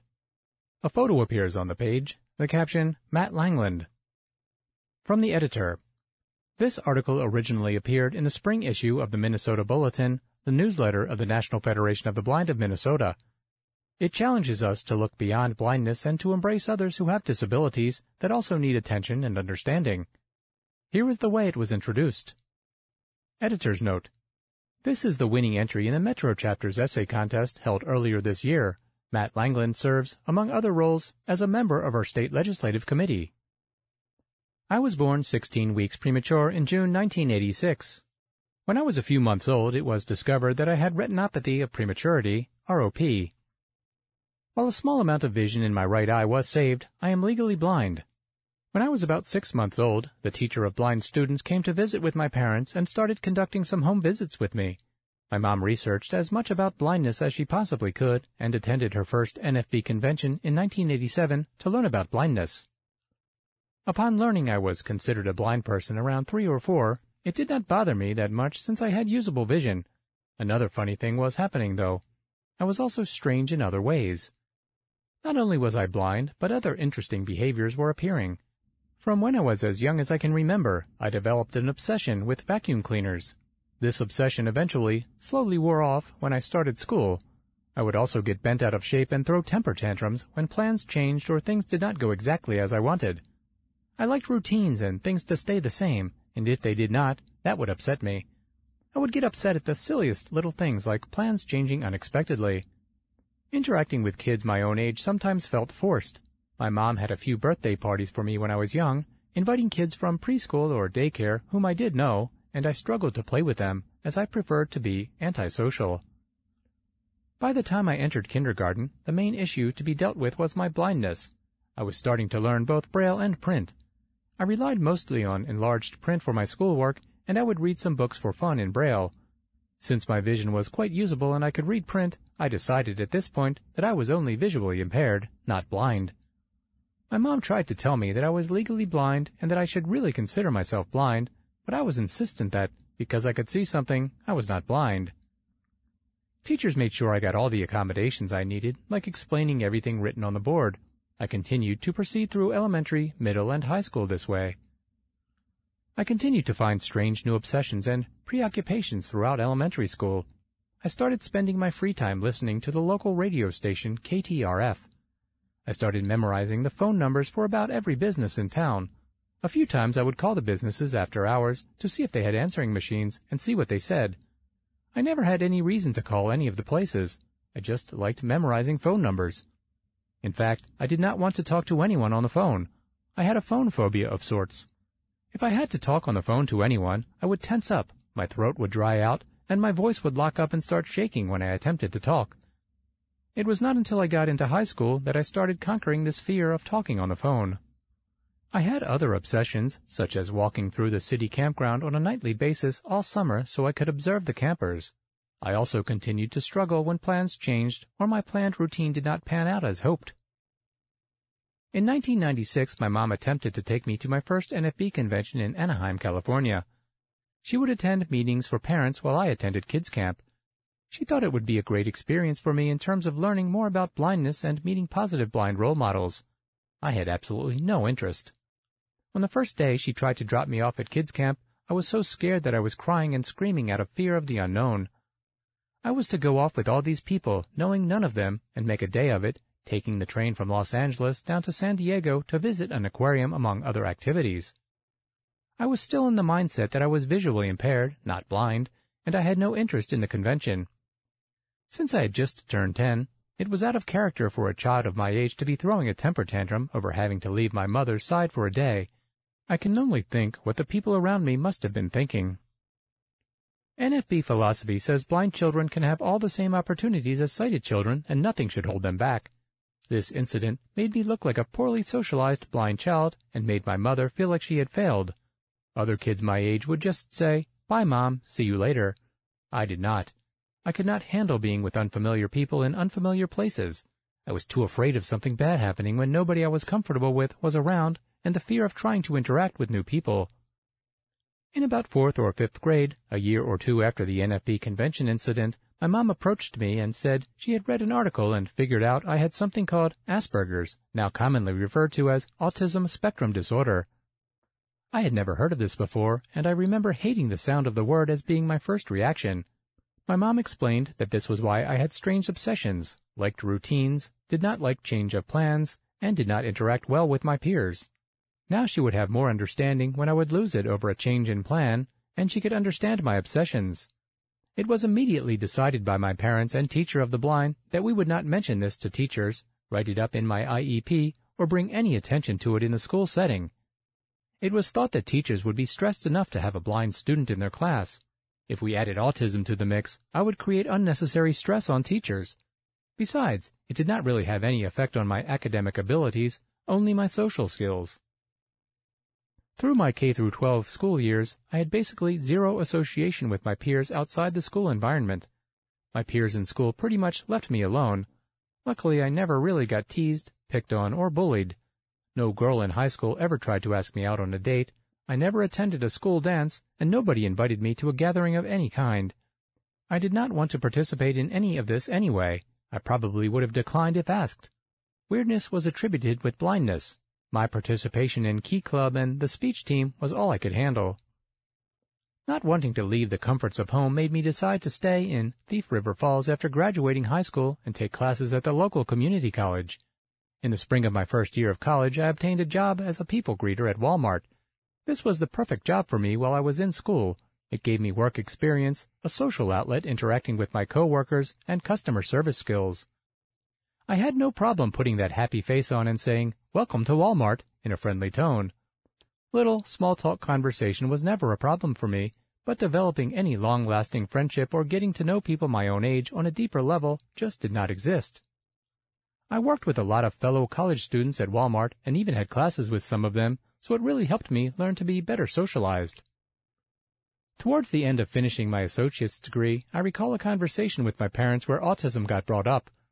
They indicated it was still an issue I had to deal with. I said I did not understand why, since I functioned fine on a day-to-day level. My dad said, "Name a person in their early 20s, like you, who has absolutely zero close friends." It was sort of a revelation that it made me think my autism was affecting me more than I realized. I lived at home with my parents, so I received all my social and emotional support through them. I knew that blindness was my visible disability where I would need accommodations for the rest of my life. It dawned on me that I needed to become more independent than I was. These things were partially due to being autistic, but also due to a lack of confidence as a blind person. I needed to build my own friend circle. I decided the answer to building my independent skills and building myself a social life was training at Blind Incorporated. While in training, I was able to attend day at the Capitol and Washington seminar. I could take my strong interest in politics and in blindness, an issue that impacted me personally, and I could combine them to advocate for other blind people. I jumped in and have never looked back. Thanks to the support of the National Federation of the Blind, I found the confidence to do things I could have only dreamed of, such as live independently and obtain my bachelor's degree in social science, which I was not sure I ever wanted to do after my associates. I also added a master's in advocacy and political leadership. I also thank the Federation for giving me a social life and a place to feel welcome when there are so few places I have ever fit in. Still, very few people are aware I am on the autism spectrum except for my immediate family and a few close friends. It is not something I advertise. To this day, it is my thought that I got a pass on my social skills in school, as teachers and peers attributed my social oddities to my blindness while not realizing there might have been something more to it. If I were just autistic and not blind, the autism may have needed to be addressed in school, or maybe my parents would have figured out I was on the autism spectrum sooner. I believe this may still be the case in some social situations today. How much social awkwardness can be attributed to blindness, and how much is related to being autistic, is a question I do not have an answer for. Another question to explore is, how many autistic people are there in which another disability such as blindness is masking their autism like mine did for many years? In the NFB, we are starting to talk more about multiple disabilities and people labeling themselves as both blind and autistic.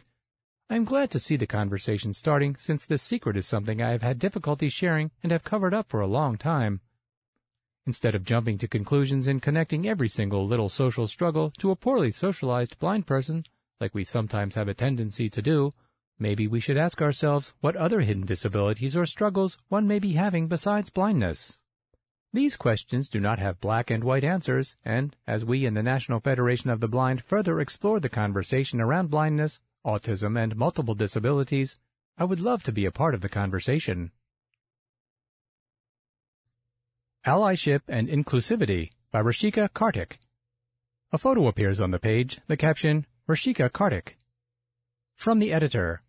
This article is taken from Future Reflections, a magazine for the parents of blind children. It appeared in the 2022 convention issue, Volume 41. Here is the way Debbie Stein introduced it. For the past several years, Rishika Kartik has built strong connections with the blind community.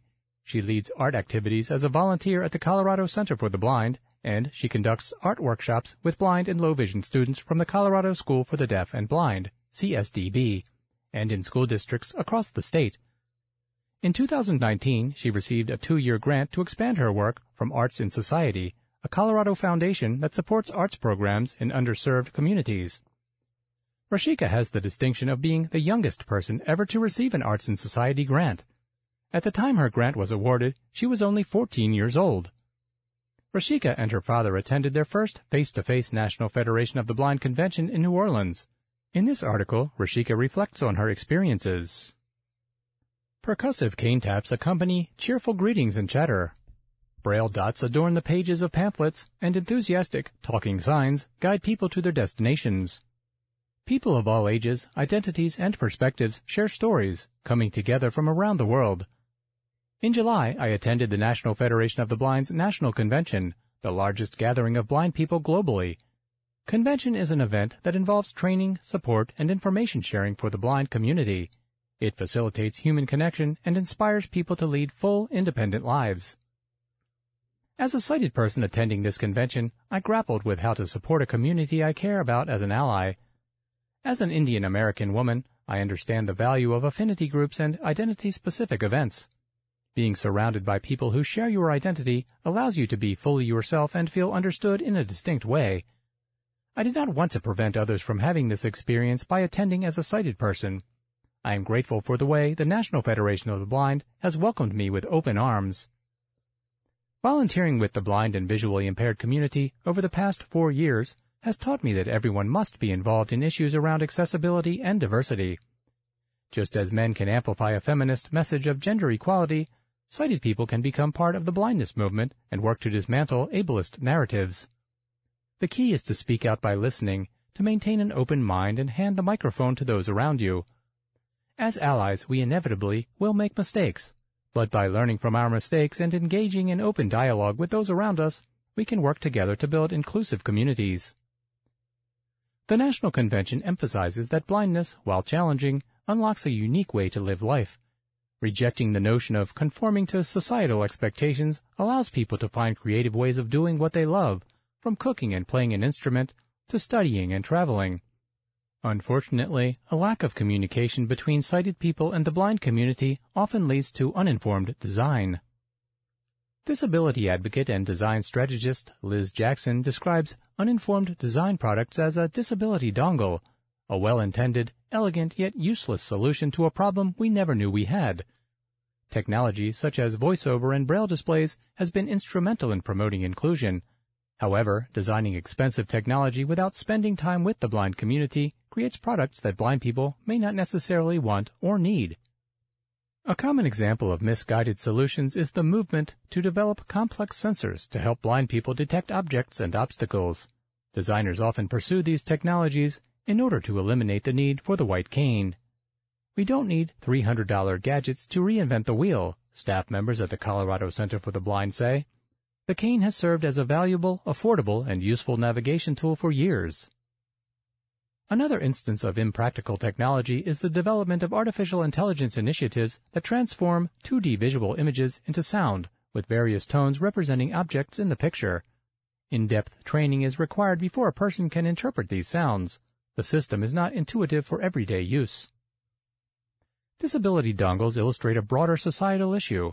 Sometimes would-be allies don't make enough effort to listen to the perspectives of blind people before they act. Sometimes, out of their fear of doing the wrong thing, they do not act at all. Haben Girma, the first deaf-blind person to graduate from Harvard Law School, affirms, "Disability drives innovation." When you think about new ways of accessing information, new ways for people to connect and engage with each other, you're going to find yourself designing the next best thing. By practicing authentic allyship, people create accessible solutions that help everyone. SMS texting was invented by Finnish inventor Matti Makkonen and his team to help deaf people communicate. It now makes life more convenient for all of us. One of the first working typewriters, technology we use daily, was created by an Italian inventor, Turi. He wanted an easier way for his blind lover to send him letters. Small changes, too, can create universally beneficial accessibility solutions. When designing the website where I post my blog, mentors of mine encouraged the use of high-contrast colors and hierarchical text for users with low vision and dyslexia. These changes made the site more user-friendly and aesthetically pleasing for all visitors. Using alternative text to describe images optimizes Google's search engine, allowing people to find web pages much more quickly using keywords. When I volunteered with the Educational Support Group at the NFB, we created tactile models to explain complex mathematical concepts. This work helped me realize that I, a sighted person, am not a visual learner. Now, I often create 3D representations when I struggle in math, which helps me understand calculus concepts much more quickly. Unfortunately, the standard educational model still only accounts for visual learning, isolating many people from success. My friends with low vision often express frustration with being forced to use their unreliable vision instead of being given accessible learning alternatives. In order to inspire creativity and build confidence, kids need the message that there is no single right way to do things. This message can start in the classroom. Providing Braille materials and embracing unique learning styles are imperative in ensuring that every person receives the education they deserve. The NFB National Convention taught me that everyone is impacted by issues around accessibility, and everyone can take part in creating solutions. Rather than forcing solutions with an existing paradigm, disability inclusion is an opportunity to revolutionize current ideas. By abandoning conventional norms and exploring new ways of doing things, we unlock a new way of life. Resources available on the NFB Braille Monitor show notes page. Touring and Facilities by Ramona Walholf. A photo appears on the page, the caption, Ramona Walholf. From the editor, Ramona has been in the Federation since before I came, and she has always been a strong and dedicated leader. In recent years she has taken fewer leadership roles, but it is obvious she is living well, having fun, and experiencing new things to share. Here is her most recent contribution. Many blind people travel and enjoy it immensely. Still, I hear comments about boring museums where everything is behind ropes or under glass. And indeed, I have experienced this and the frustration that goes with it. On the other hand, many who operate museums and tours are making an honest effort to make museums enjoyable and informative to the blind and other disabled people. Just for fun, I will share some of my most enjoyable experiences, many of which are in other countries. After retirement, I have been fortunate to be able to take several trips. I was delighted to find a friend who was eager to cruise with me through the Panama Canal. There were at least 6 stops along the way. We chose 3 tours, all of which turned out to be high points of our trip. Going through the canal was a very interesting experience. Ship personnel described the canal and the equipment as the ship went up through the locks, across the man-made lake, and down the locks on the other side. There was definitely a lot to see visually, but not only were there good descriptions, but also the comments of fellow travelers provided information and interest. For example, there were many exclamations about the movements of the workers on the narrow islands between the ship lanes in the canal. I could hear the voices of some of them. It took all day to complete the passage across the isthmus, and my friend and I went to various parts of the ship for perspective from high above and closer to the work outside. My friend had difficulty keeping track of the ship layout, so I was the guide for getting around the ship. At the time of this trip in 2016, they were just opening new lanes across the canal to accommodate larger ships. We were fortunate to do this on a sunny day, and most of the passengers were outside enjoying the refreshments, the views, the other people, the information, and, of course, taking pictures. In Cartagena, Colombia, we decided to take a jewelry-making class. I was a little concerned that there would be someone standing in front of the group saying, "Do this, do that." I was very glad to have underestimated this class. Each student was given silver wire and taught to make a necklace, a ring, and earrings. Each traveler was assigned a Colombian jewelry school student as an instructor. I spoke only a few words of Spanish, and my instructor must have known about that much English, but it did not matter. She handed me the materials and guided my hands when I needed it. I completed the projects and was very pleased with them. We chose unfinished Colombian emeralds for each piece of jewelry, and I had Christmas presents for my daughter and daughter-in-law. After visiting the sales room to admire much more elaborate jewelry, we toured the jewelry school.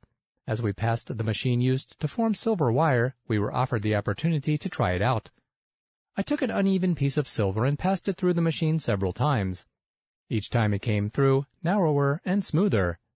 In order to give others a turn, I did not finish the process, but it was fascinating to learn how very fine silver thread can be made from a lump of silver. I would never have known this without this experience. And of course, I have my picture in my iPhone to show my friends and family at home. In Costa Rica, we joined a bus tour to a macaw reserve. Upon arrival, we had the opportunity to walk from one flock of birds to another. We were asked not to talk when we were near the birds because they can learn human speech, and it was desirable to keep them wild. When people came near, each flock would become very loud, showing a lot of interest in the people. Flocks of birds were kept separate to prevent cross-mating. This reserve was to care for animals that were not able to remain in the wild for various reasons. Some native birds would later be released. We passed very near a jaguar and other animals native to the tropics. I found this visit much more meaningful than most zoos in this country because there were many animals and we were much closer to them.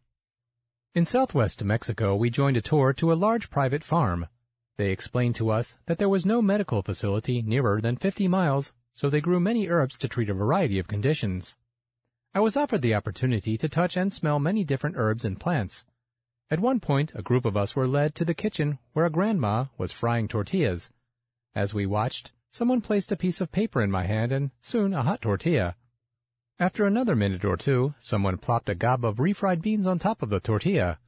Then I was expected to roll it up and eat it. It was delicious. The kitchen was primitive, people were friendly, and I had a delightful experience. We had the opportunity to examine rugs, blankets, baskets, etc., made by those living and working at the farm. We even had a sample, as they said, to taste some liquor from the Big Blue Cactus. When my oldest granddaughter completed her junior year in high school, I decided we should take a family cruise before they all began to scatter. We debated whether to go to Australia or the Mediterranean, but the kids chose the Mediterranean. My daughter and I flew to Madrid, while other family members made other choices for their first stops. We all joined back together in Barcelona. The music in Spain is everywhere, and we enjoyed it. There were blind people working in stands around the city and traveling on the subways. UNCE is a very well-funded agency for the blind. They are proud of their museum for the blind, and we visited. They have 3 sections, one on history, one on Braille production, and one showing models of famous buildings from around the world. The people were very friendly, and it is very much a hands-on place, a most enjoyable day. Our cruise took us to Gibraltar at the southern tip of Spain. People looking at Africa across the narrow strait commented on the weather and the terrain. The most memorable part of that stop was the monkeys or small apes who live there. A colony of 300 are wild animals, but are looked after just the same. We were admonished not to reach out to them, but all of my grandchildren had a monkey come to them. Their parents were rather concerned, but the kids loved it. The monkeys passed very near all of us. They know they are protected. We visited an olive farm near Marseille and many spots in Italy. One of my granddaughters found an iPhone app with a great deal of information about the Colosseum in Rome, including who sat in which locations and where the gladiators were allowed to go and more. We could check it out as long as our feet could last. As we walked from the Colosseum through the tunnel to the Spanish Steps, we found people playing accordions, just like in Madrid and Barcelona.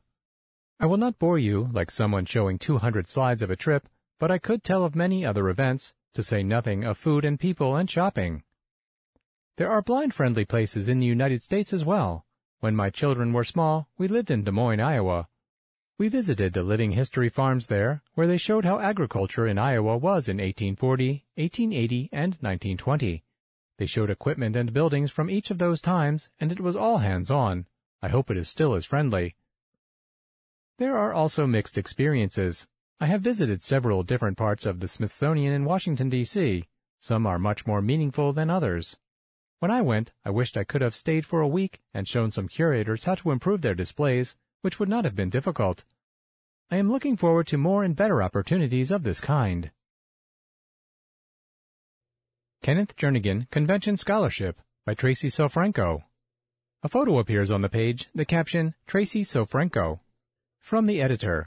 Tracy is a member of our National Board of Directors and is the president of the National Federation of the Blind of Virginia. He is also the chairman of the Kenneth Jernigan Fund, and it is in this capacity that he writes, Have you always wanted to attend an NFB annual convention, but have not done so because of the lack of funds? The Kenneth Jernigan Convention Scholarship Fund invites you to make an application for a scholarship grant. Perhaps this July, you too can be in the Hilton Americas, Houston, enjoying the many pleasures and learning opportunities at the largest and most important yearly convention of blind people in the world. The 3 biggest ticket items you need to cover when attending an NFB National Convention are the round-trip transportation, the hotel room for a week, and the food, which tends to be higher priced than at home. We attempt to award additional funds to families, but whether a family or an individual is granted a scholarship, this fund can only help. It won't pay all the costs. In recent years, the grants have been $600 for individuals. We recommend that you find an NFB member as your personal convention mentor, someone who has been to many national conventions and is able to share money-saving tips with you and tips on navigating the extensive agenda in the big hotel. Your mentor will help you get the most out of the amazing experience that is Convention Week. Who is eligible? Active NFB members, blind or sighted, who have not yet attended an in-person NFB National Convention because of lack of funding are eligible to apply. If you have attended a convention virtually but have never attended an in-person convention, you are still eligible. How do I apply for funding assistance? This year, we will be accepting applications online. Since applications must be completed in a single session online, we strongly recommend you prepare your responses in a document and then cut and paste your responses into the application form. The application form does not support complex formatting, so we recommend avoiding formatting such as bullet points and fonts/styles. Effective January 1, 2023, the application form can be found on the NFB website Braille Monitor Show Notes page. The application will ask for the following information. Contact information. Include your full name and both your primary phone where you can be contacted by your state president and your mobile phone you might use at convention if available. Please include your mailing address and, if you have one, your email address. If you don't have an email address, please consider if there is a friend or chapter member who might be able to assist with email correspondence. State affiliate/chapter information. Include your state affiliate, your state president, chapter, and chapter president if you attend a chapter. Mentor information. Include your personal convention mentor and provide that person's phone number. Funding request. Include your specific request and explain how much money you need from this fund to make this trip possible for you. We suggest you consult with other members to make a rough budget for yourself. Essay questions to explain why this is a good investment for the NFB. How do you currently participate in the Federation? Why do you want to attend a national convention? What would you receive? What can you share or give? Any special circumstances you hope the committee will take into consideration. If you cannot apply online, you can still apply by writing a letter to your state affiliate president answering the above questions. This letter should be emailed to your state affiliate president. Once you have decided you will apply, please contact your state president in person or by phone to request his or her help in obtaining funding. Be sure to tell the state affiliate president when you expect your application will be submitted and mention the deadline. Once your application has been submitted, it will be provided to your state president via email. It is still your responsibility to contact your affiliate president. He or she must email a president's recommendation directly to the Kenneth Jernigan Convention Scholarship Fund Committee at kjscholarships@nfb.org. Your president must email the recommendation no later than the deadline of April 15, 2023. If you have applied using other than the online form, the state affiliate president must email both the recommendation and the application letter. Notification of award. If you are chosen to receive this scholarship, you will receive a letter with convention details that should answer most of your questions. The committee makes every effort to notify winners by May 15, but you must do several things before that to be prepared to attend if you are chosen. Make your own hotel reservation. If something prevents you from attending, you can cancel the reservation. Yes, you may arrange for roommates of your own to reduce the cost. Register online for the entire convention, including the banquet, by May 31. Find someone in your chapter or affiliate who has been to many conventions and can answer your questions as a friend and mentor. If you do not hear from the committee by May 15, then you did not win a scholarship this year. Receiving the award. At the convention, you will be given a debit card or a credit card loaded with the amount of your award. The times and locations to pick up your card will be listed in the letter we send you. The committee is not able to provide funds before the convention, so work with your chapter and state affiliate to assist you by obtaining an agreement to advance funds if you win a scholarship and to pay your treasury back after you receive your debit or credit card. More information. For additional information, please contact the chairman of the Kenneth Jernigan Fund Committee, Tracy Sofrenko, at kjscholarships@nfb.org or 410-659-9314, extension 2020. Above all, please use this opportunity to attend your first convention on the national level and join several thousand active Federationists in the most important meeting of the blind in the world. We hope to see you in Houston. The Journey of Braille, From the Hands of the Creator to Earth Orbit, by Mark Maurer. A photo appears on the page, the caption, Mark Maurer. From the editor. Late Monday afternoon, July 6, 2009, the 98th anniversary of the birth of Jacobus Tenbrook, President Maurer made brief but thoughtful remarks about two seemingly disparate topics, Braille and space travel. This is what he said. People who are invited to watch a launch of a space shuttle at the Kennedy Space Center occupy an observation site 3 miles from the launch pad. 2 of the Louis Braille bicentennial silver dollars were scheduled for inclusion in the payload of the shuttle to be launched on May 11, 2009. Launch time might be as early as 2:01:56 p.m. The day before the launch, the National Aeronautics and Space Administration, NASA, conducted a day-long seminar on aspects of exploration of space, origins of the cosmos, and scientific discoveries made through the use of the Hubble telescope. By focusing the Hubble telescope on the darkest parts of the visible sky, the scientists have discovered thousands of galaxies that have previously been unknown. The characteristics of the light observed by this instrument have permitted cosmologists to look back in time more than 12 billion years to a period near the beginning of time itself. Furthermore, these observations lead to the conclusion not only that the universe is expanding, but that the rate of its expansion is accelerating. If the rate of expansion is itself accelerating, there must be a reason. At least part of the explanation lies in another astonishing conclusion, that 96% of the matter and the energy of the universe is not observable directly, but only calculable based upon the influence that it has on the observable segments of the universe. This 96% of non-observable mass and energy is known as dark matter and energy. These are a few of the scientific conclusions discussed during the course of the symposium. It is said that in about 1890 a physicist made the claim that the important theories of the physical universe had all been discovered and that the only work remaining to be done was to make more accurate measurements. Within a few years, however, Marie Curie had discovered radioactivity, and Albert Einstein had written his special theory of relativity. Now, with the observations from the Hubble telescope, we posit the existence of dark energy and dark matter, and we hear from the scientists who study such things that less than 5% of the universe we know is observable. This description suggests that, despite the astonishing amount we have learned about our universe, an enormous quantity is still to be discovered. I reflect about this when I think about what has been said about blindness, about blind people, and about our capacity for intellectual effort. Too many people believe that everything worth knowing has already been learned about us, but we know better. We know that our horizons have been artificially restricted, and we postulate that they will be expanding at an accelerating rate to encompass fields of comprehension beyond everybody's wildest imaginings. An astronaut came to tell us about the rigors of her training to become a traveler in space. The plan for her initial ascent is that she will travel to the International Space Station sometime in the spring of 2010. This statement is awe-inspiring, and it stimulates contemplation of romantic adventure.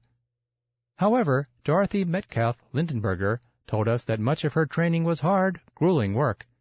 She was trained to survive in the most hostile environments, and she was put to the most demanding tests. Achievement is frequently composed of the most romantic dreams and very hard work. The space shuttle itself has 3 engines. It is launched with the aid of 2 solid rocket boosters. Officials of the Kennedy Space Center told us that at the time of launch, 400,000 gallons of water are pumped onto the launch pad to diminish the noise and shock generated by the launch. Anybody within 800 feet of the launch pad would be killed by the heat. Anyone within 4,000 feet of the launch pad would likely be killed by sound, they said. When the time for launch came, we were 3 miles away. When the shuttle began its climb, we were told that fuel was being consumed at 11,000 pounds per second. By the time we could no longer hear the sound of the shuttle, it had reached a height of several miles, on its way to orbit at 240 miles above the Earth. The Louis Braille commemorative coin, representing knowledge, representing learning, representing the desire to join in the excitement of life, was lifted from the Earth on a journey to a place higher than almost anybody has ever been, at a speed faster than almost anybody has ever traveled. Braille has shown the way, and some of us will follow. Reading to Succeed: How the Power of Braille Literacy Opened New Avenues for Interpreting My World, by John Colconley. A photo appears on the page, the caption, John Colconley. From the editor. John lives in Texas and intended to have this article for the January issue to celebrate World Braille Day. It took him a bit longer to write the article, but his is one of many valuable stories we should read about the power of Braille and the way it empowers blind people with another tool in our efforts to reap the benefits of literacy. Here is John's article. Literacy is an essential element of success since it is essential in so much of our communication. The greatest gift one can hope for is being able to interpret his or her surroundings. My life took a swift turn for the better after being exposed to the Braille code. I am grateful a system of reading and writing created for the blind has been created and that I understand how to use it. We are often told it is not easy to learn since using the fingers to distinguish between the dots is required. However, this code makes perfect sense once thoroughly studied and practiced. I will never forget the feeling of joy that rushed in me when I began to learn Braille. Before being exposed, my self-confidence was low. It seemed insurmountable for me to achieve the dreams I held of being the best I could be. When my fingers were running through the dots on the paper, I wondered if I would ever become proficient. Suddenly, I gained confidence in myself and came to the realization that I could be productive and contribute to society in my own way. Like most things worth doing, learning Braille meant committing to work and practice. What kept me going was deeply reflecting on the benefits it would bring if I could master it. As a result of my determination and effort, I mastered this code and have become the proficient reader I am today. The most challenging part for me in learning Braille was when I was introduced to the Nemeth code used in mathematics. Since math is extremely visual, it was very difficult to determine where the answers would be placed when solving problems. The layout of math problems can sometimes be different in Braille, as in the case of long division or even the presentation of a fraction, but it all makes sense once you realize that there are minor differences in the format of math problems. I remember the endless hours I spent trying to complete homework assignments on the Perkins Brailler and becoming frustrated when I could not come up with a solution. Even the signs of operation did not make sense to me at the time, since there are a variety. There were moments when I felt like giving up and my confidence was shattered. Luckily, that lasted only a short time because I was motivated to keep trying by my grandmother. God bless her soul, she encouraged me to stay motivated and keep learning. Even in those moments where I felt lost, her presence kept me up. Those countless hours of frustration eventually turned into moments of joy, and I began to appreciate math for what it is as a result of my dear grandmother's support. I will forever treasure the times when we would work problems together. Her explanations through examples of objects enhanced my ability to comprehend the rules of operation. Learning the contractions and short forms used in Braille made the learning experience more enjoyable. In the same way, I became more efficient. I strongly believe that contractions are very useful when scanning through articles to identify words. These contractions also save room when writing. I feel that time is a key component of efficiency, and the less time I spend figuring out words, the more time I can devote to really understanding what I am reading that the author is trying to communicate. By coming to understand the contractions quickly, I can also decode the spelling of most words by picturing the word in my head, just as print readers do. When I went through the public school system, I was fortunate to work with a vision teacher who instilled in me the importance of literacy. Over the years, she introduced me to different ways in which Braille could represent things I needed to know in addition to words, numbers, and symbols. I learned about graphs, charts, maps, and other tactile graphics. As a result of being exposed to them, I gained a thorough understanding of how information can be presented. My teacher also kept me up to date as the Braille code changed. Like everything else, Braille has to evolve over time to represent new symbols in ways that can be translated by a computer and interpreted by we who read Braille in a way that is unambiguous. So I have learned the Unified English Braille Code and can read it as well as the United States Braille Code I learned as a child. My world changed for the better when I was introduced to refreshable Braille. Through the use of note-takers and Braille displays, I feel more engaged with my environment while also increasing my efficiency. Each day I am amazed by and grateful for the ways technology evolves in such a short time, turning what seemed impossible into moments that now represent endless opportunities. With today's digital age, a person can instantly send and receive email right under their fingertips. For me personally, refreshable Braille allowed me to further appreciate works of literature in ways I could not simply through audio. Using Braille, I can vary my reading speed and allow myself time to see why one word was used instead of another, and to take the time to really understand both the meaning and the emotion of the writer. To this day, I use refreshable Braille in my post-secondary education, and it is making a huge difference in my learning. I am not sure what I would do without it. While the speech from screen readers is useful, just relying on them slows me down drastically because I have to listen to the words being spoken and figure out what they mean. Using Braille and screen readers together assists immensely in identifying spelling errors when writing papers. I am of the opinion that the value of Braille goes beyond education and employment. It truly opens the door of independence and productivity. In the same way, Braille is the key to knowledge. Since I truly value Braille and what it stands for, I have decided to undertake the journey of working towards a certification in Braille transcribing. I am fully aware that there is insufficient Braille instruction in schools, and children are not able to receive their materials in a timely manner due to lack of resources. This is where I believe I can make a significant contribution. Upon finishing the certification, my goal is to produce educational materials for children so they are not left behind. Acquiring this skill is a major stepping stone in developing one's professional blueprint. I also believe that promoting Braille literacy is essential in everyday life. Whether or not you become fast, Braille will serve you well for reading a label on a package, writing a reminder note, giving you the next thought in a speech, or just making sure you get everything at the grocery store. These may seem like small things, but they make the difference as to how well and how easily one gets through life with confidence and contentment. You can make a difference. Blind children, students, and adults are making powerful strides in education and leadership every day across the United States. For more than 80 years, the National Federation of the Blind has worked to transform the dreams of hundreds of thousands of blind people into reality. With support from individuals like you, we continue to provide powerful programs and critical resources for decades to come. We sincerely hope you will plan to be a part of our enduring movement by including the National Federation of the Blind in your charitable giving and in your estate planning. It is easier than you think. With your help, the NFB will continue to give blind children the gift of literacy through Braille, promote independent travel by providing free, long white canes to blind people in need, develop dynamic educational projects and programs to show blind youth that science and math careers are within their reach, deliver hundreds of accessible newspapers and magazines to provide blind people the essential information necessary to be actively involved in their communities, offer aids and appliances that help seniors losing vision maintain their independence.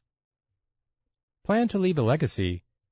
The National Federation of the Blind Legacy Society, our Dreammaker Circle, honors and recognizes the generosity and vision of members and special friends of the National Federation of the Blind who have chosen to leave a legacy through a will or other planned giving option. You can join the Dreammaker Circle in a myriad of ways. Fixed sum of assets. You can specify that a fixed sum of your assets or property goes to the National Federation of the Blind in your will, trust, pension, IRA, life insurance policy, brokerage account, or other accounts. Percentage of assets. You can specify that a percentage of your assets or property goes to the National Federation of the Blind in your will, trust, pension, IRA, life insurance policy, brokerage account, or other accounts. Payable on death, POD account. You can name the National Federation of the Blind as the beneficiary on a payable on death, POD account through your bank. You can turn any checking or savings account info into a POD account. This is one of the simplest ways to leave a legacy.